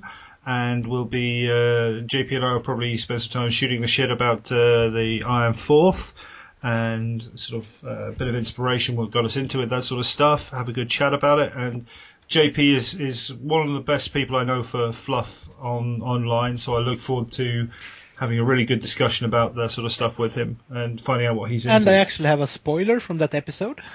Oh, do you really? From our recording format. And that's note that you two are going to, Jody and JP will be talking Iron Warriors, while Chris and Freddy drinks beer. Okay, so the spoiler is you and Freddy will be even more drunk than usual while JP and I do all the talking. Spoiler alert. Well, spoiler alert. Yeah, because that's a spoiler. Yeah.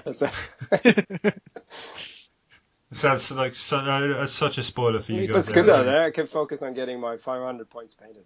Yeah, and it's always nice to have like this kind of episode. I think we don't really have had that kind of fluff episodes yet, but it's always nice to listen to them.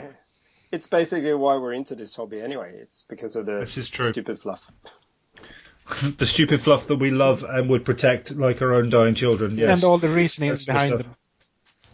Yes, the redacted, retracted, and rejigged stuff that we still love. And the best thing is, if this one turns out okay, we could always come back with more legions or factions. And Oh, I'm sure we Freddie definitely knows a few people. I'm sure we could all find a few people to have a chat with. And if you guys like it, let us know. We'll see if we can do it again. We'll do the late night version of the Emperor's Children. Emperor's Children after dark. Yeah, exactly. Also, we have Fulgrim in the sheets. Remember, boys? and we have recruited the men with the black vans and snatch grab tactics. So we might get other people into this as well. Yeah. We said we weren't going to mention that on air, Christopher. Well, do you not remember that's this? the official version. Oh, that's the official version, right? We're Okay, actually doing okay. this way worse. Oh yeah, this is true. Oh yeah, the second set of notes. Okay, yeah, fine, we're good. Not a problem. So yes, next week, our next episode, episode 5, we'll have our friend from Canada, JP, coming on, and we'll be talking about the Iron Fourth. So I am really looking forward to that. So yeah, this is going to be a good episode. So guys, is there anything else you guys want to catch up on before we head off? No, just keep painting. Yeah. Live the dream. Live the dream. And- Stay hard for heresy. And if you really, really like a piece of fluff, make an army for it if you want to, because no one would say that army is shit, because we're all about the fluff. And a theme is better than trying to fit in everything that's the best you can find in the list. Yeah, it's not all about the whack. It's about the fluff first and foremost. Yeah. So it's all about the fluff. And it's all about being fluffed and fluffy, I think is what we're trying to say. So to wrap it up, that's good night from me. And me. And good night from me. And remember, guys, treat life like 30k. Be Angron in the streets, be Fulgrim in the sheets, and try not to lose your head. Good night, everybody. Good night. Good night.